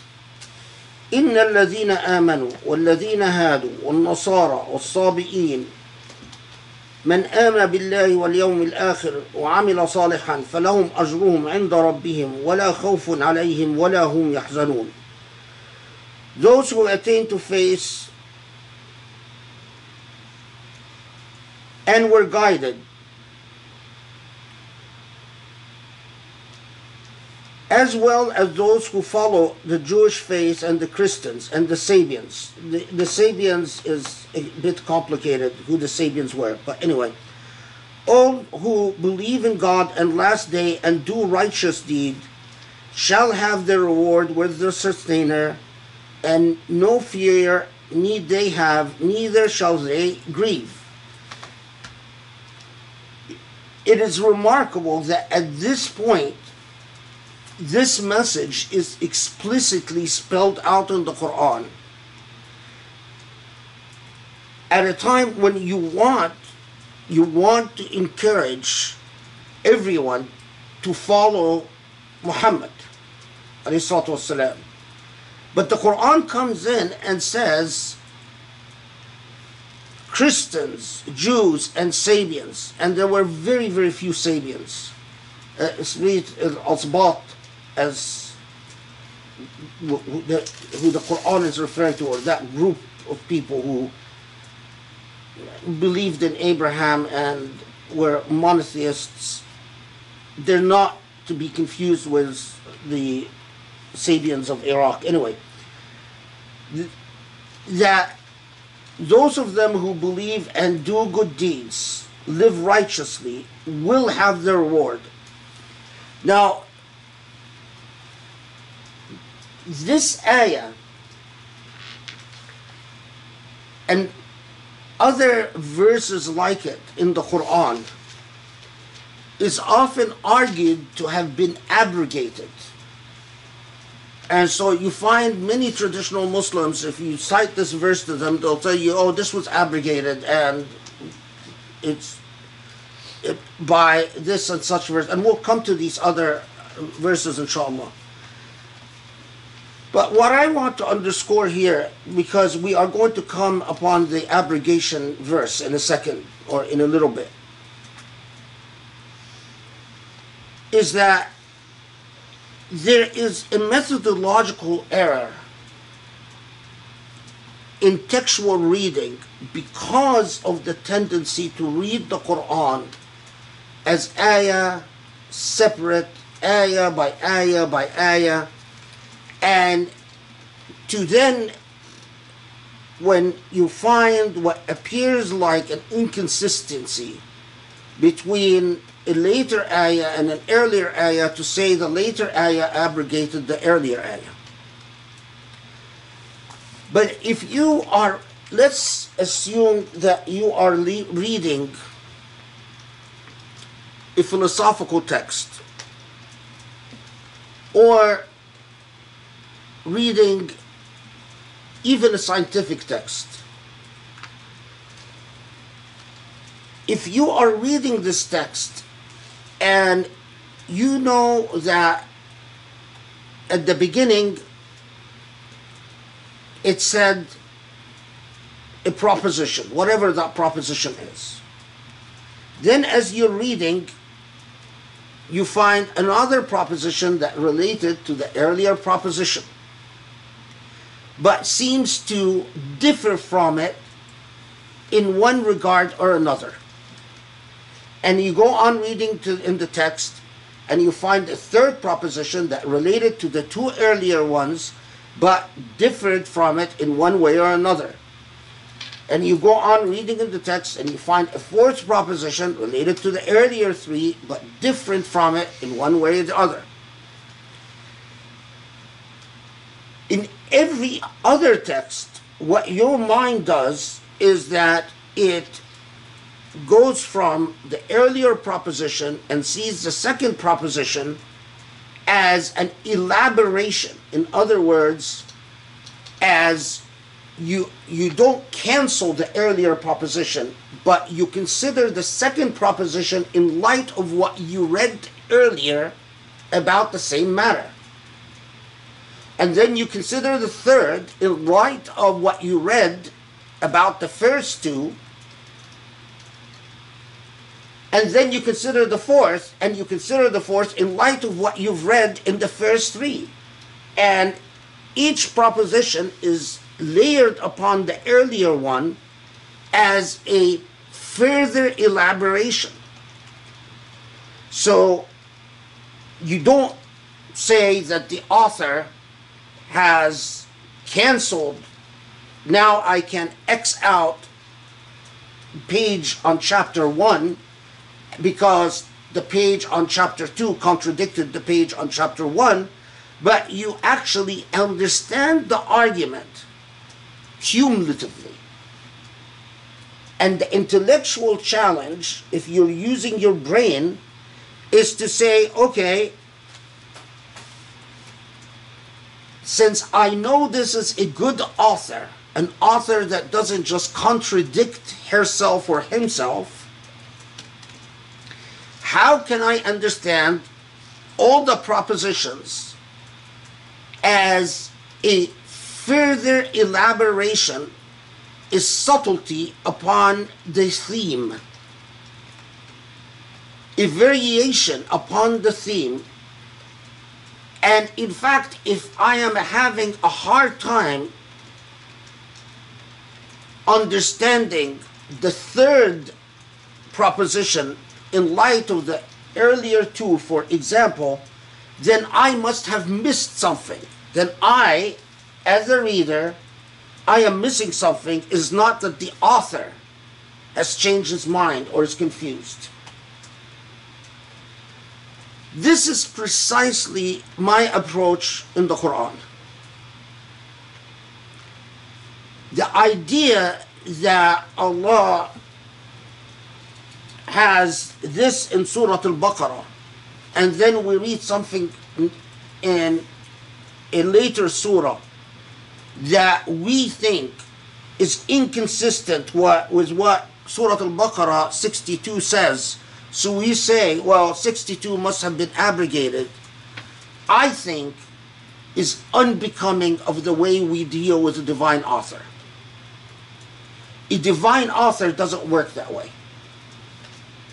The challenge is for us to understand what comes later in the Quran if it seems in any way to contradict what came earlier in the Quran. The onus, the burden is on us as readers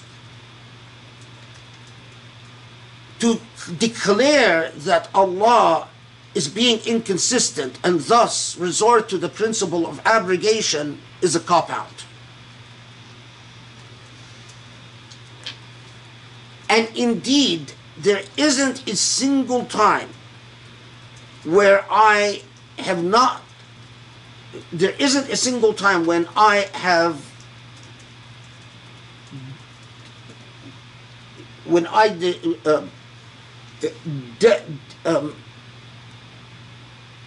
where I failed to delve more deeply into an ayah where I have not discovered further elaboration upon the theme.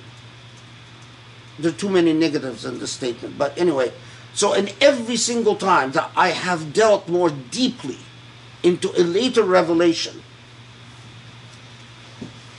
the understanding the later revelation in light of the earlier revelation became very obvious and very clear, without resort to the intellectually lazy cop-out of naskh.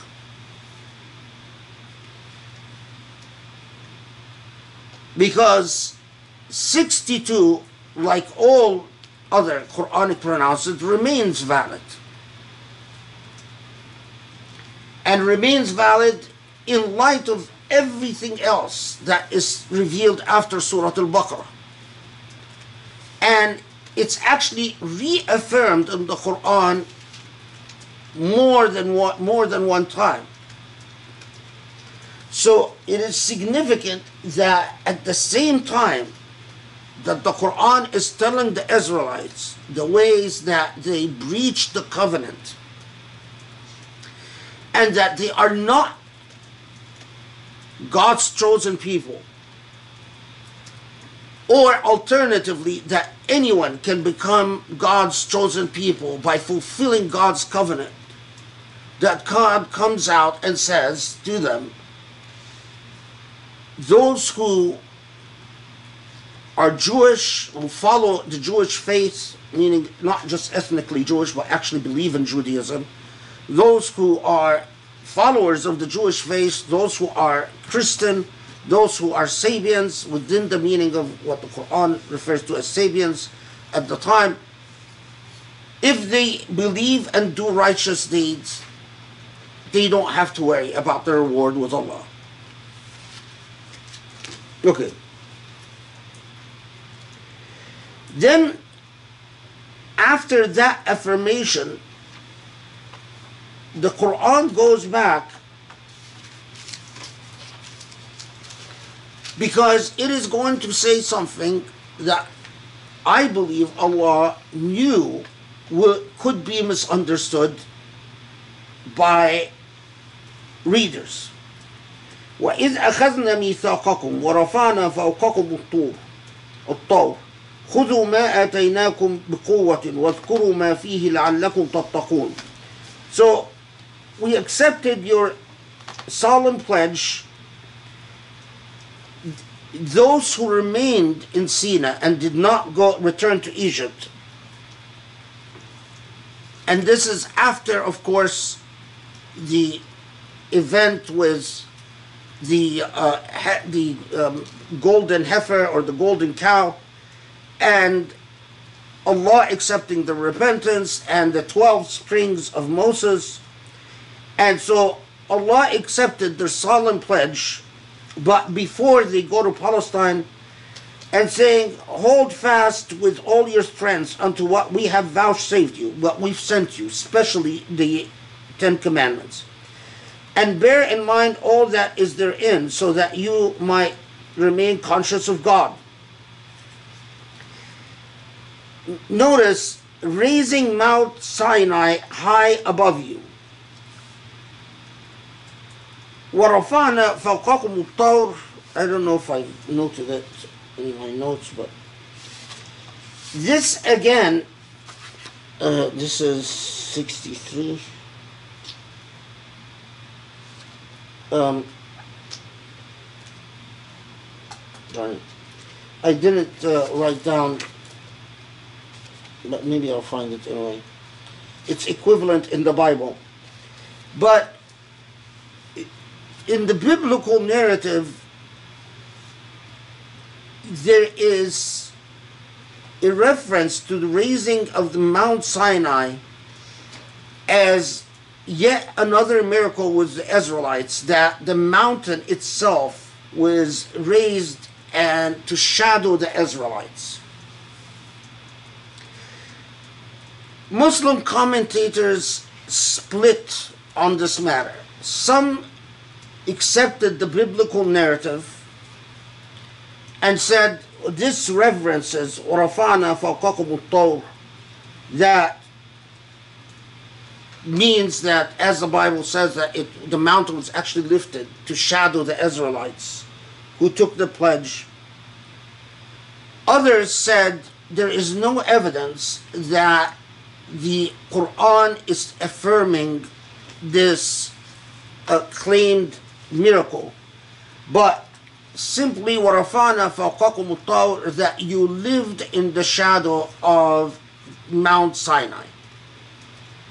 And living in the shadow of a mountain, if you spent any time in the desert, you will know the value of living in the shadow of a mountain. It's no small blessing.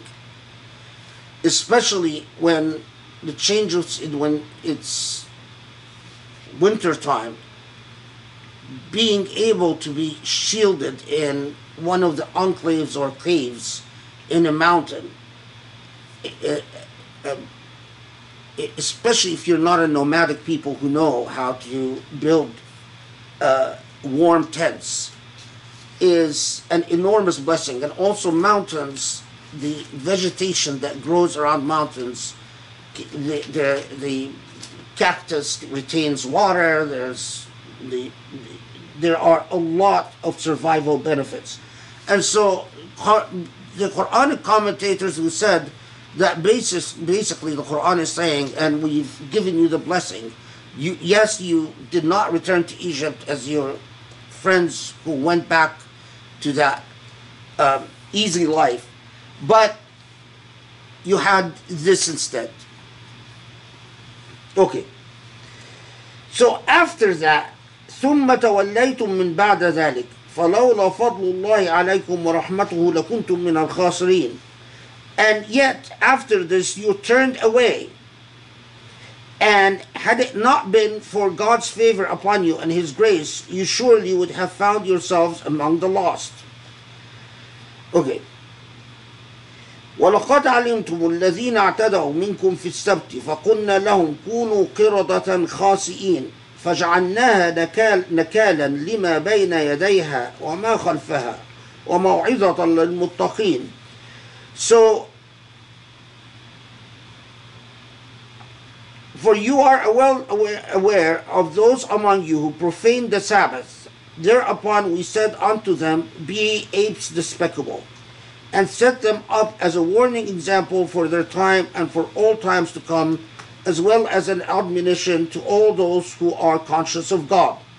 Now, we've encountered this reference to violating the Sabbath and the Quran saying kunu qiradatan khasi'in, that become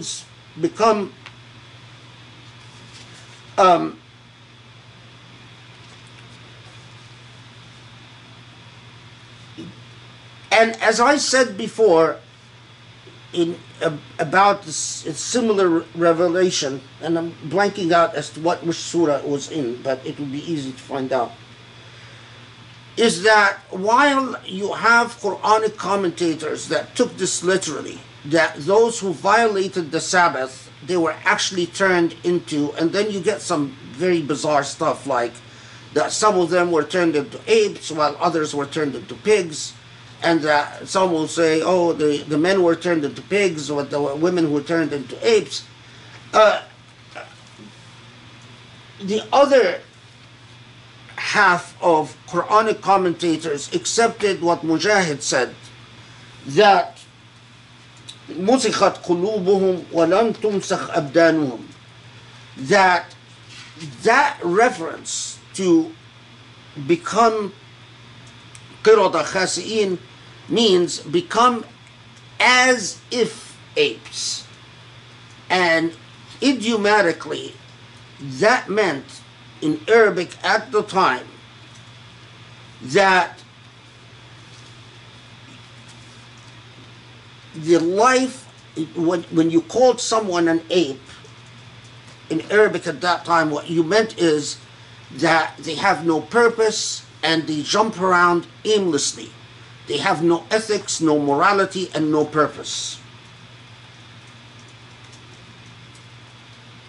So it is a reference, كونوا قردة خاسئين, a reference to their moral state, not an actual physical transformation. We've dealt with this before, but because of unfortunately, the number of, and what's really unfortunate is that I've heard this taught in 2 or 3 Islamic centers in the US, and I was shocked that the commentator just simply says, and so they were turned into apes.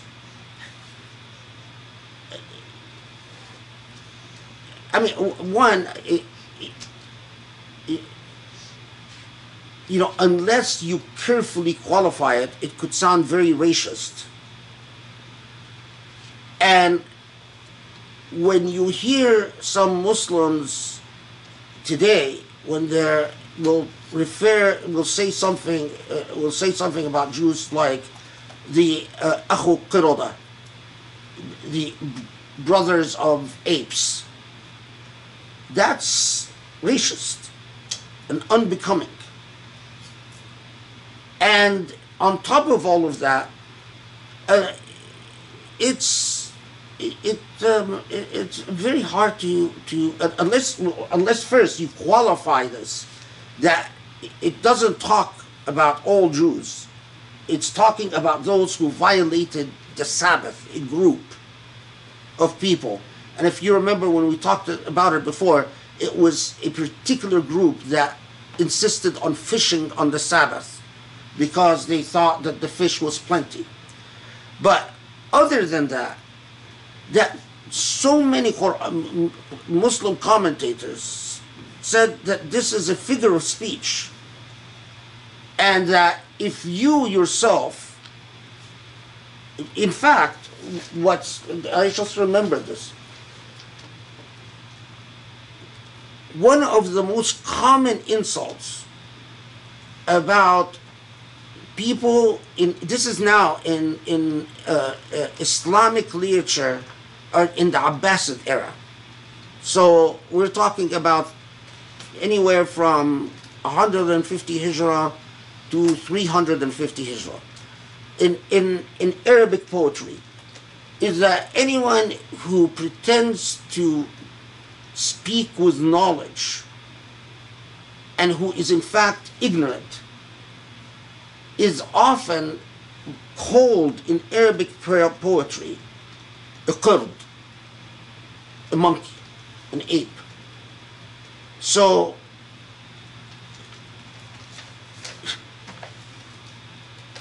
I definitely would not I think it's malpractice. It's a breach of due diligence to just teach our children that so God just turned Jews into apes, and even worse than that. Okay.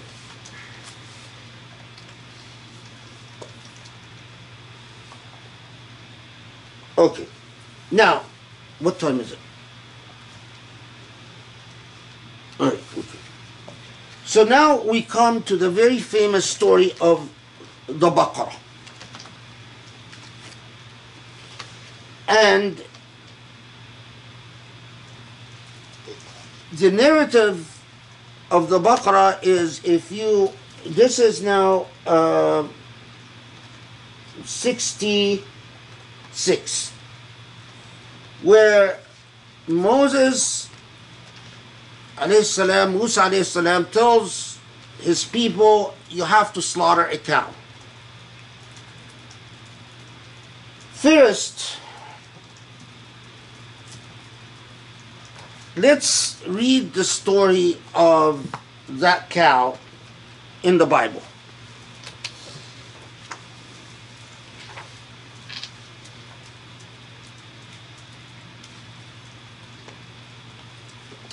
So this is Deuteronomy chapter 21.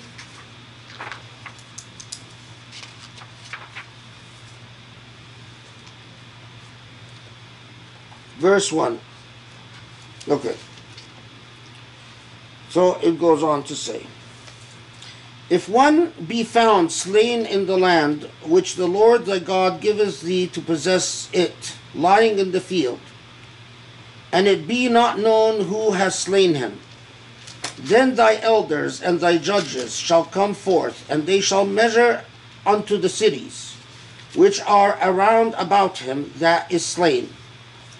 And it shall be that the city which is next unto the man slain, even the elders of that city shall take a heifer, which has not been wrought with, and which has not drawn in the yoke.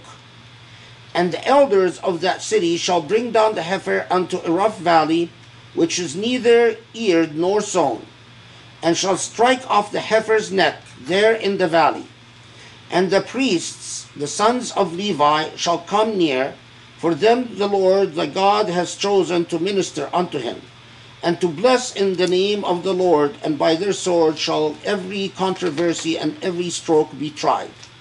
And all the elders of that city that are next unto the slain man shall wash their hands over the heifer that is beheaded in the valley. And they shall answer and say, our hands have not shed this blood, neither have our eyes seen it. Be merciful, O Lord, unto thy people Israel, whom thou hast redeemed, and lay not innocent blood unto thy people of Israel's charge, and the blood shall be forgiven them.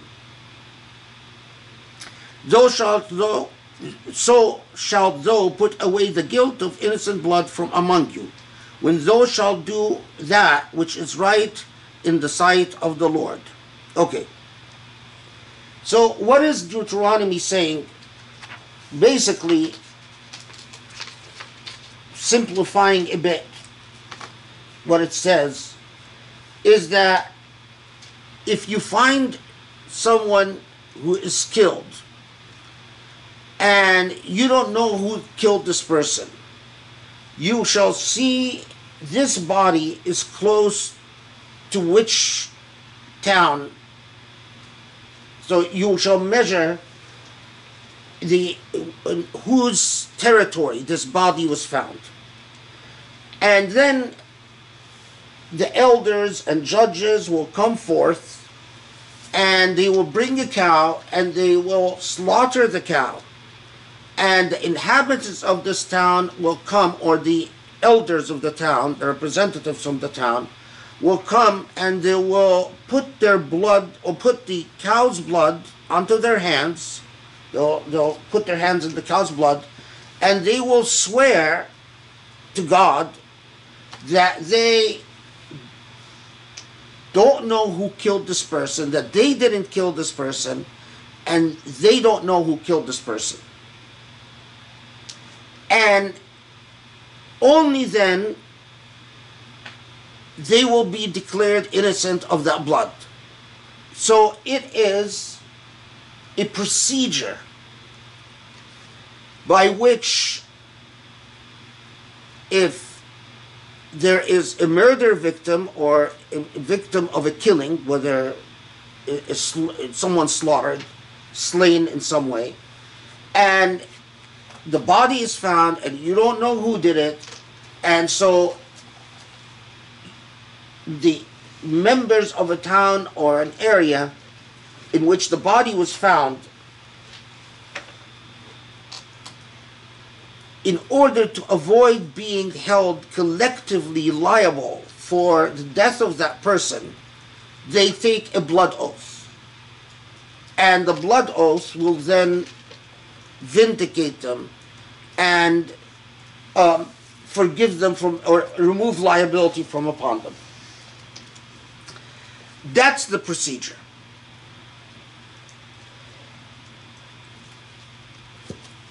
It wasn't an unusual procedure, by the way, in old Near Eastern law and in Israelite law. In the idea of this procedure is that you keep your territory safe.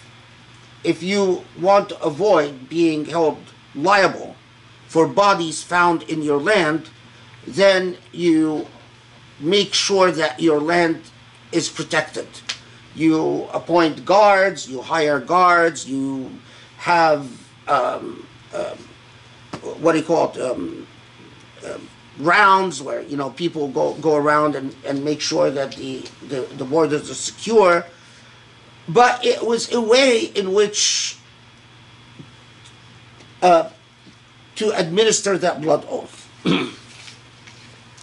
Now,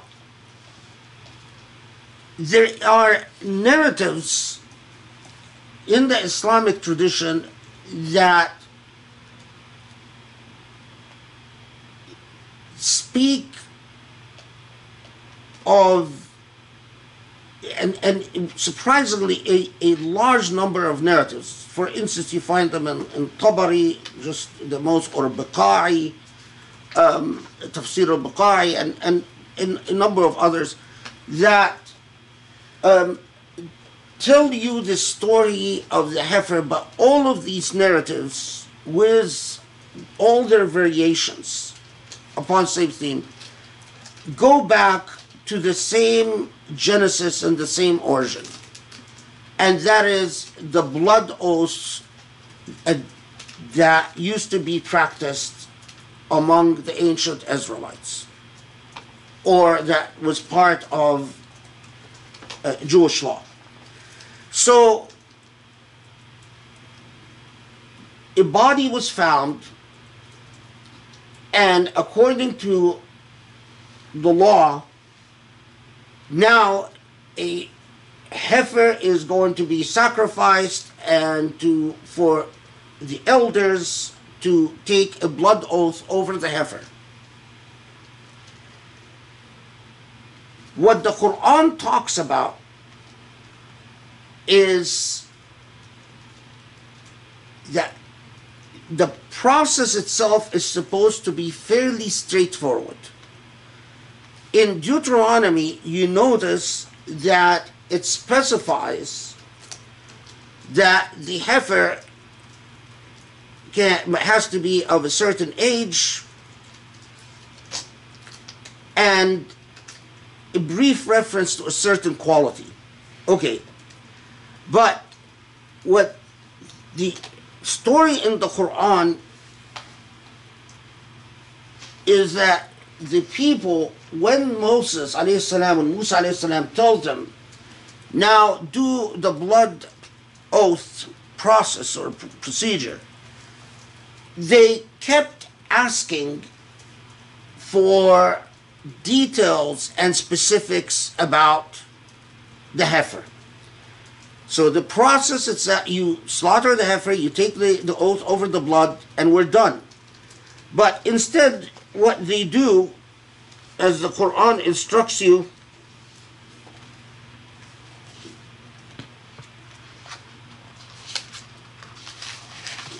I'm sorry.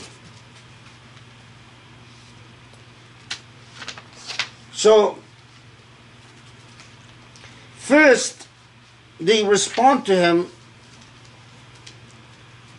Moses said unto his people, behold, God bids you to sacrifice a cow.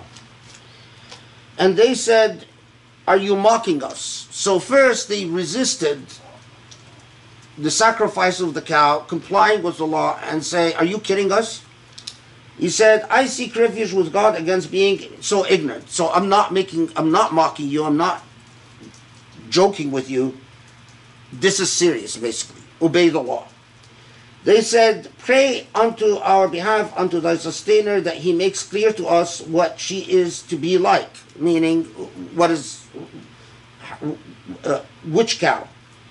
And Moses replied, behold, he says, it's to be a cow, neither old nor immature, but of an age in between. Do then what you have been bidden. This, by the way, is what is mentioned also in the Bible, that it has to be a cow in between. Okay. Then they said they, pray on our behalf unto thy sustainer, that he make clear to us what her color should be. Moses answered, behold, he says, it is to be a yellow cow, bright of hue, pleasing to the beholder. Said they, pray unto our behalf, unto thy sustainer, that he make clear to us what she is to be like. For us, all cows resemble one another. And then, if God so wills, we will truly be guided aright. Moses answered, behold, he says, it is to be a cow not broken in to plow the earth or to water the crops, free of fault, without markings of any other color. Said they, at last thou hast brought out the truth, and thereupon they sacrificed her, although they had almost left it undone. So, and let's take the وَإِذَا قَتَلْتُمْ نَفْسًا. So, O children of Israel, because you had slain a human being and then to cast the blame for this crime upon one another, though God will bring to light what you would conceal. He said, apply this principle to some of those cases of unresolved murder. In this way, God saves lives from death and shows you his will so that you might learn to use your reason. Okay, this is Muhammad's Asad's translation, which is a little bit interpretive. So, where it says, وَإِذْ قَتَلْتُمْ نَفْسًا فَادَّارَأْتُمْ فِيهَا وَاللَّهُ مُخْرِجٌ مَا كُنْتُمْ تَكْتُمُونَ فَقُلْنَا اضْرُبُوهُ بِبَعْضِهَا كَذَلِكَ يُحْيِي اللَّهُ الْمَوْتَى وَيُرِيكُمْ آيَاتِهِ لَعَلَّكُمْ تَعْقِلُونَ. Okay, so first is that many Quranic commentators said that the Israelites' lines of question shows that they were raising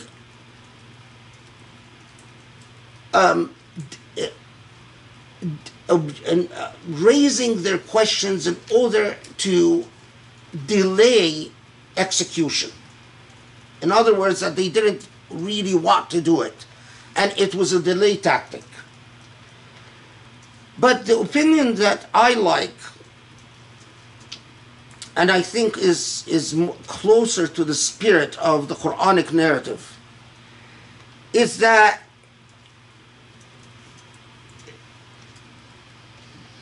they kept raising questions the way that often human beings will complicate God's law and God's command.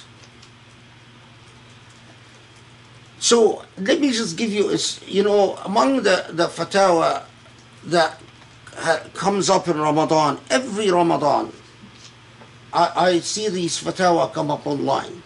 Someone will ask whether using a butt washer in Ramadan will break your fast. And I often wonder to myself, who sits there, who hates his life sufficiently to think of, well, if I have saliva, does this break my fast? If I wash my nose, does this break my fast? If I use a butt washer, does this break my fast? You see, the law gets complicated. The law gets complicated not because of questions by the mainstream, the law gets complicated because of the questions by the fringe. Let me explain this to you, something about the way the law works, and this is in all legal systems, not just Islamic law, not Jewish law, but all legal systems. The majority of the people can have absolutely no problem, and they receive Allah's command, they receive the command, they receive whatever the law is, do X, and the majority, the mainstream will do X. But the fringe will come, and the fringe could be actually suffering from some type of neurosis, some type of psychological problem. And they will ask the questions that the mainstream doesn't think of. Well, how about this? How about that? Well, how about this? Now, when a jurist answers the question, the jurist doesn't note in answer to the question, I was asked this question by an erotic person. The jurist just answers the question. The jurist doesn't note, I was asked this question by a fringe person, or I was asked this question by a person who didn't smell good, or I was asked this question by a person who wasn't dressed well, or I was asked this person by a person who was not educated, or I was asked this person by a person who's highly educated. The jurist just answers the question. But once the question is answered, it has become a part of what the layers that define the law. So the next stage, the mainstream comes and finds the law with a further wrinkle. But that wrinkle will elicit numerous other wrinkles.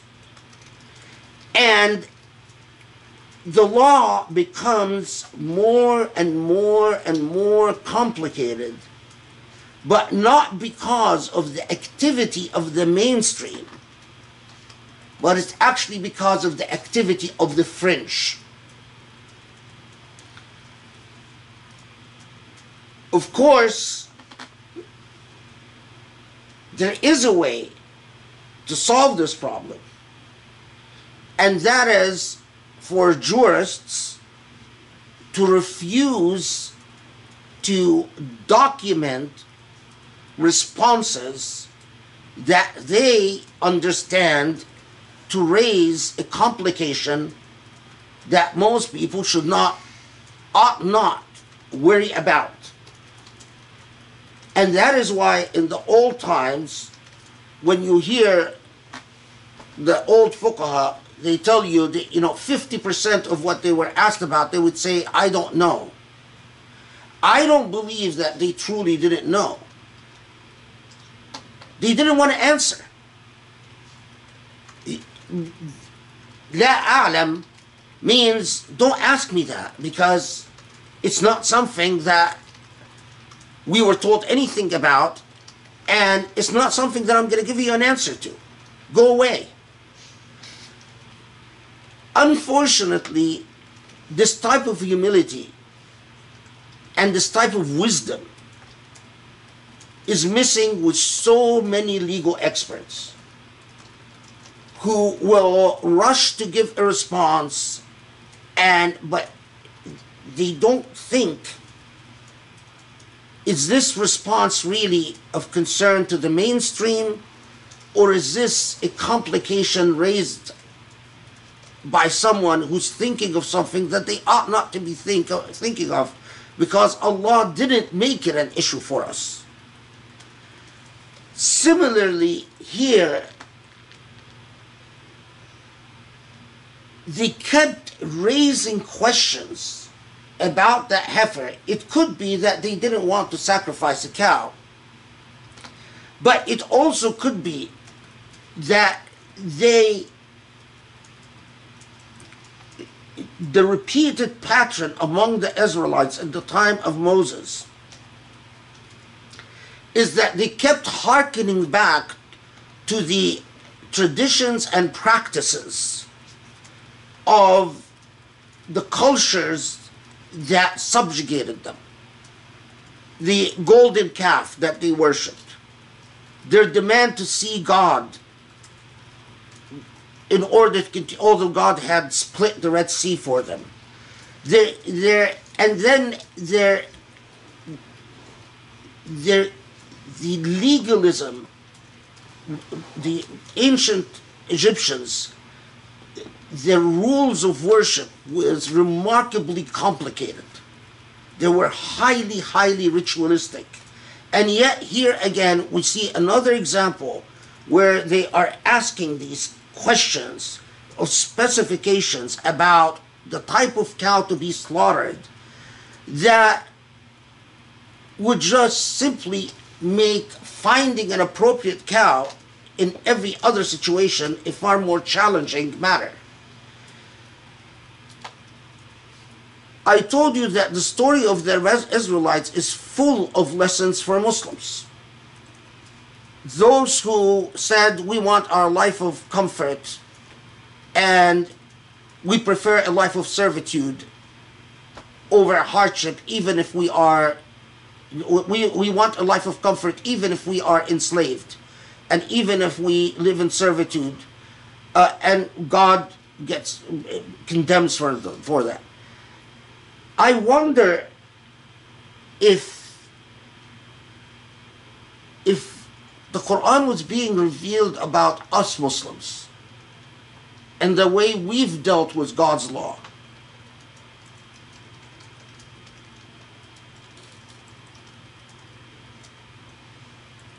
It's a terrifying thought to think that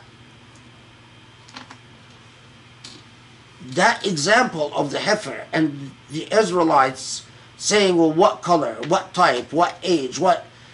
It reminds me of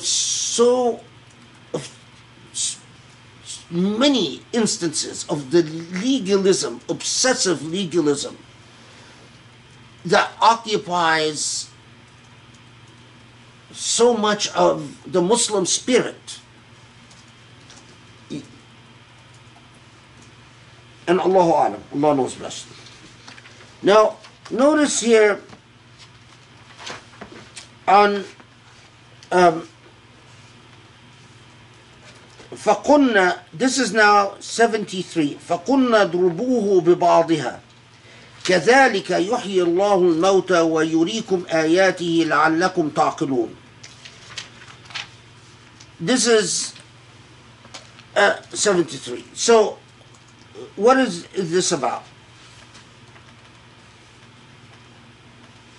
Most Quranic, classical, traditional Quranic commentators say that when the heifer was killed, they took a part of the heifer, like I think a leg or an arm of the heifer or something like that, and struck the dead corpse with it. And the dead corpse came to life, returned to life, and testified and identified its killer. So if you look at, do you have the study Quran? Let's see how the study Quran does it. This is the study Quran. We said, strike him with part of it. Thus does God give life to the dead, and show you his signs that happily you may understand. So the study Quran chooses the translation that is closer to most traditional tafsir. Muhammad Asad, notice how he translates it. We said, apply this principle to some of those cases of unresolved murder. In this way, God saves lives from death and shows you his will so that you might learn to use your reason. The translation that Muhammad Asad chose is grounded in Tafsir Muhammad Abdu and is grounded in Tafsir Abdullah Najjar, which in turn is grounded in the tafsir of people like Zamakhshari and other earlier authorities before Zamakhshari. And what they argued is they rejected the idea or the narrative that a part of the heifer was taken and the dead body was struck with it and the body then came to life to testify about its killer, but rather argued that the Quran is talking about the birth of that procedure among the Israelites, and that Moses told the Israelites that this principle of collective responsibility for dead bodies, either you bear collective, the collective diya, the collective blood money for the dead body because you failed to make your land safe and the body was found in your land, or you take an oath that you absolutely, and it's a yamin mughallaza, meaning it's a type of oath that there's no repentance from, that you condemn your soul if you lie about it. That in fact you have no idea who killed this person, you have no information, you have no knowledge, etc. This procedure in fact was used in old times to encourage tribes, clans, villages, towns to be responsible for their territory and making their territory safe. And so people like Abdullah Najjar and Muhammad Abdu and so on argued that in the same way that Allah says that we decreed whoever kills a human being, they have killed humanity, and whoever saves a human being, they have saved entire humanity. And the way that the Quran talks about saves, when the Quran says saves a human being, it doesn't say save, it says ahya, whoever brings a human being to life. Similarly here they argued that what the Quran is talking about is that Musa tells the Israelites the purpose of this procedure is to preserve life, is to protect life. And that in the same way that the Quran later on tells Muslims that understand that in punishment, وَلَكُمْ فِي حَيَاةٌ يَا أُولِي الْأَلْبَابِ, that in punitive measures there is life for you, meaning that the way you protect life is through enforcement of punishments.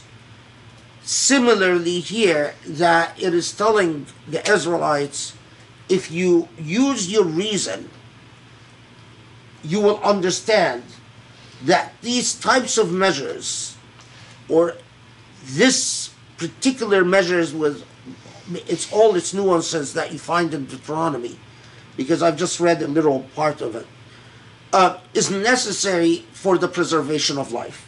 There's more Bible study, there's more. Shall we just stop here? Okay. Let's stop here tonight, and we'll continue inshallah with Surah Al-Baqarah on Tuesday. Wednesday. Oh, on Wednesday, sorry. On Wednesday, with Surah Al-Baqarah and Bible study. And then the Saturday of follow, inshallah, I hope that then we'll be able to start with the ethical messages of Surah Al-Baqarah.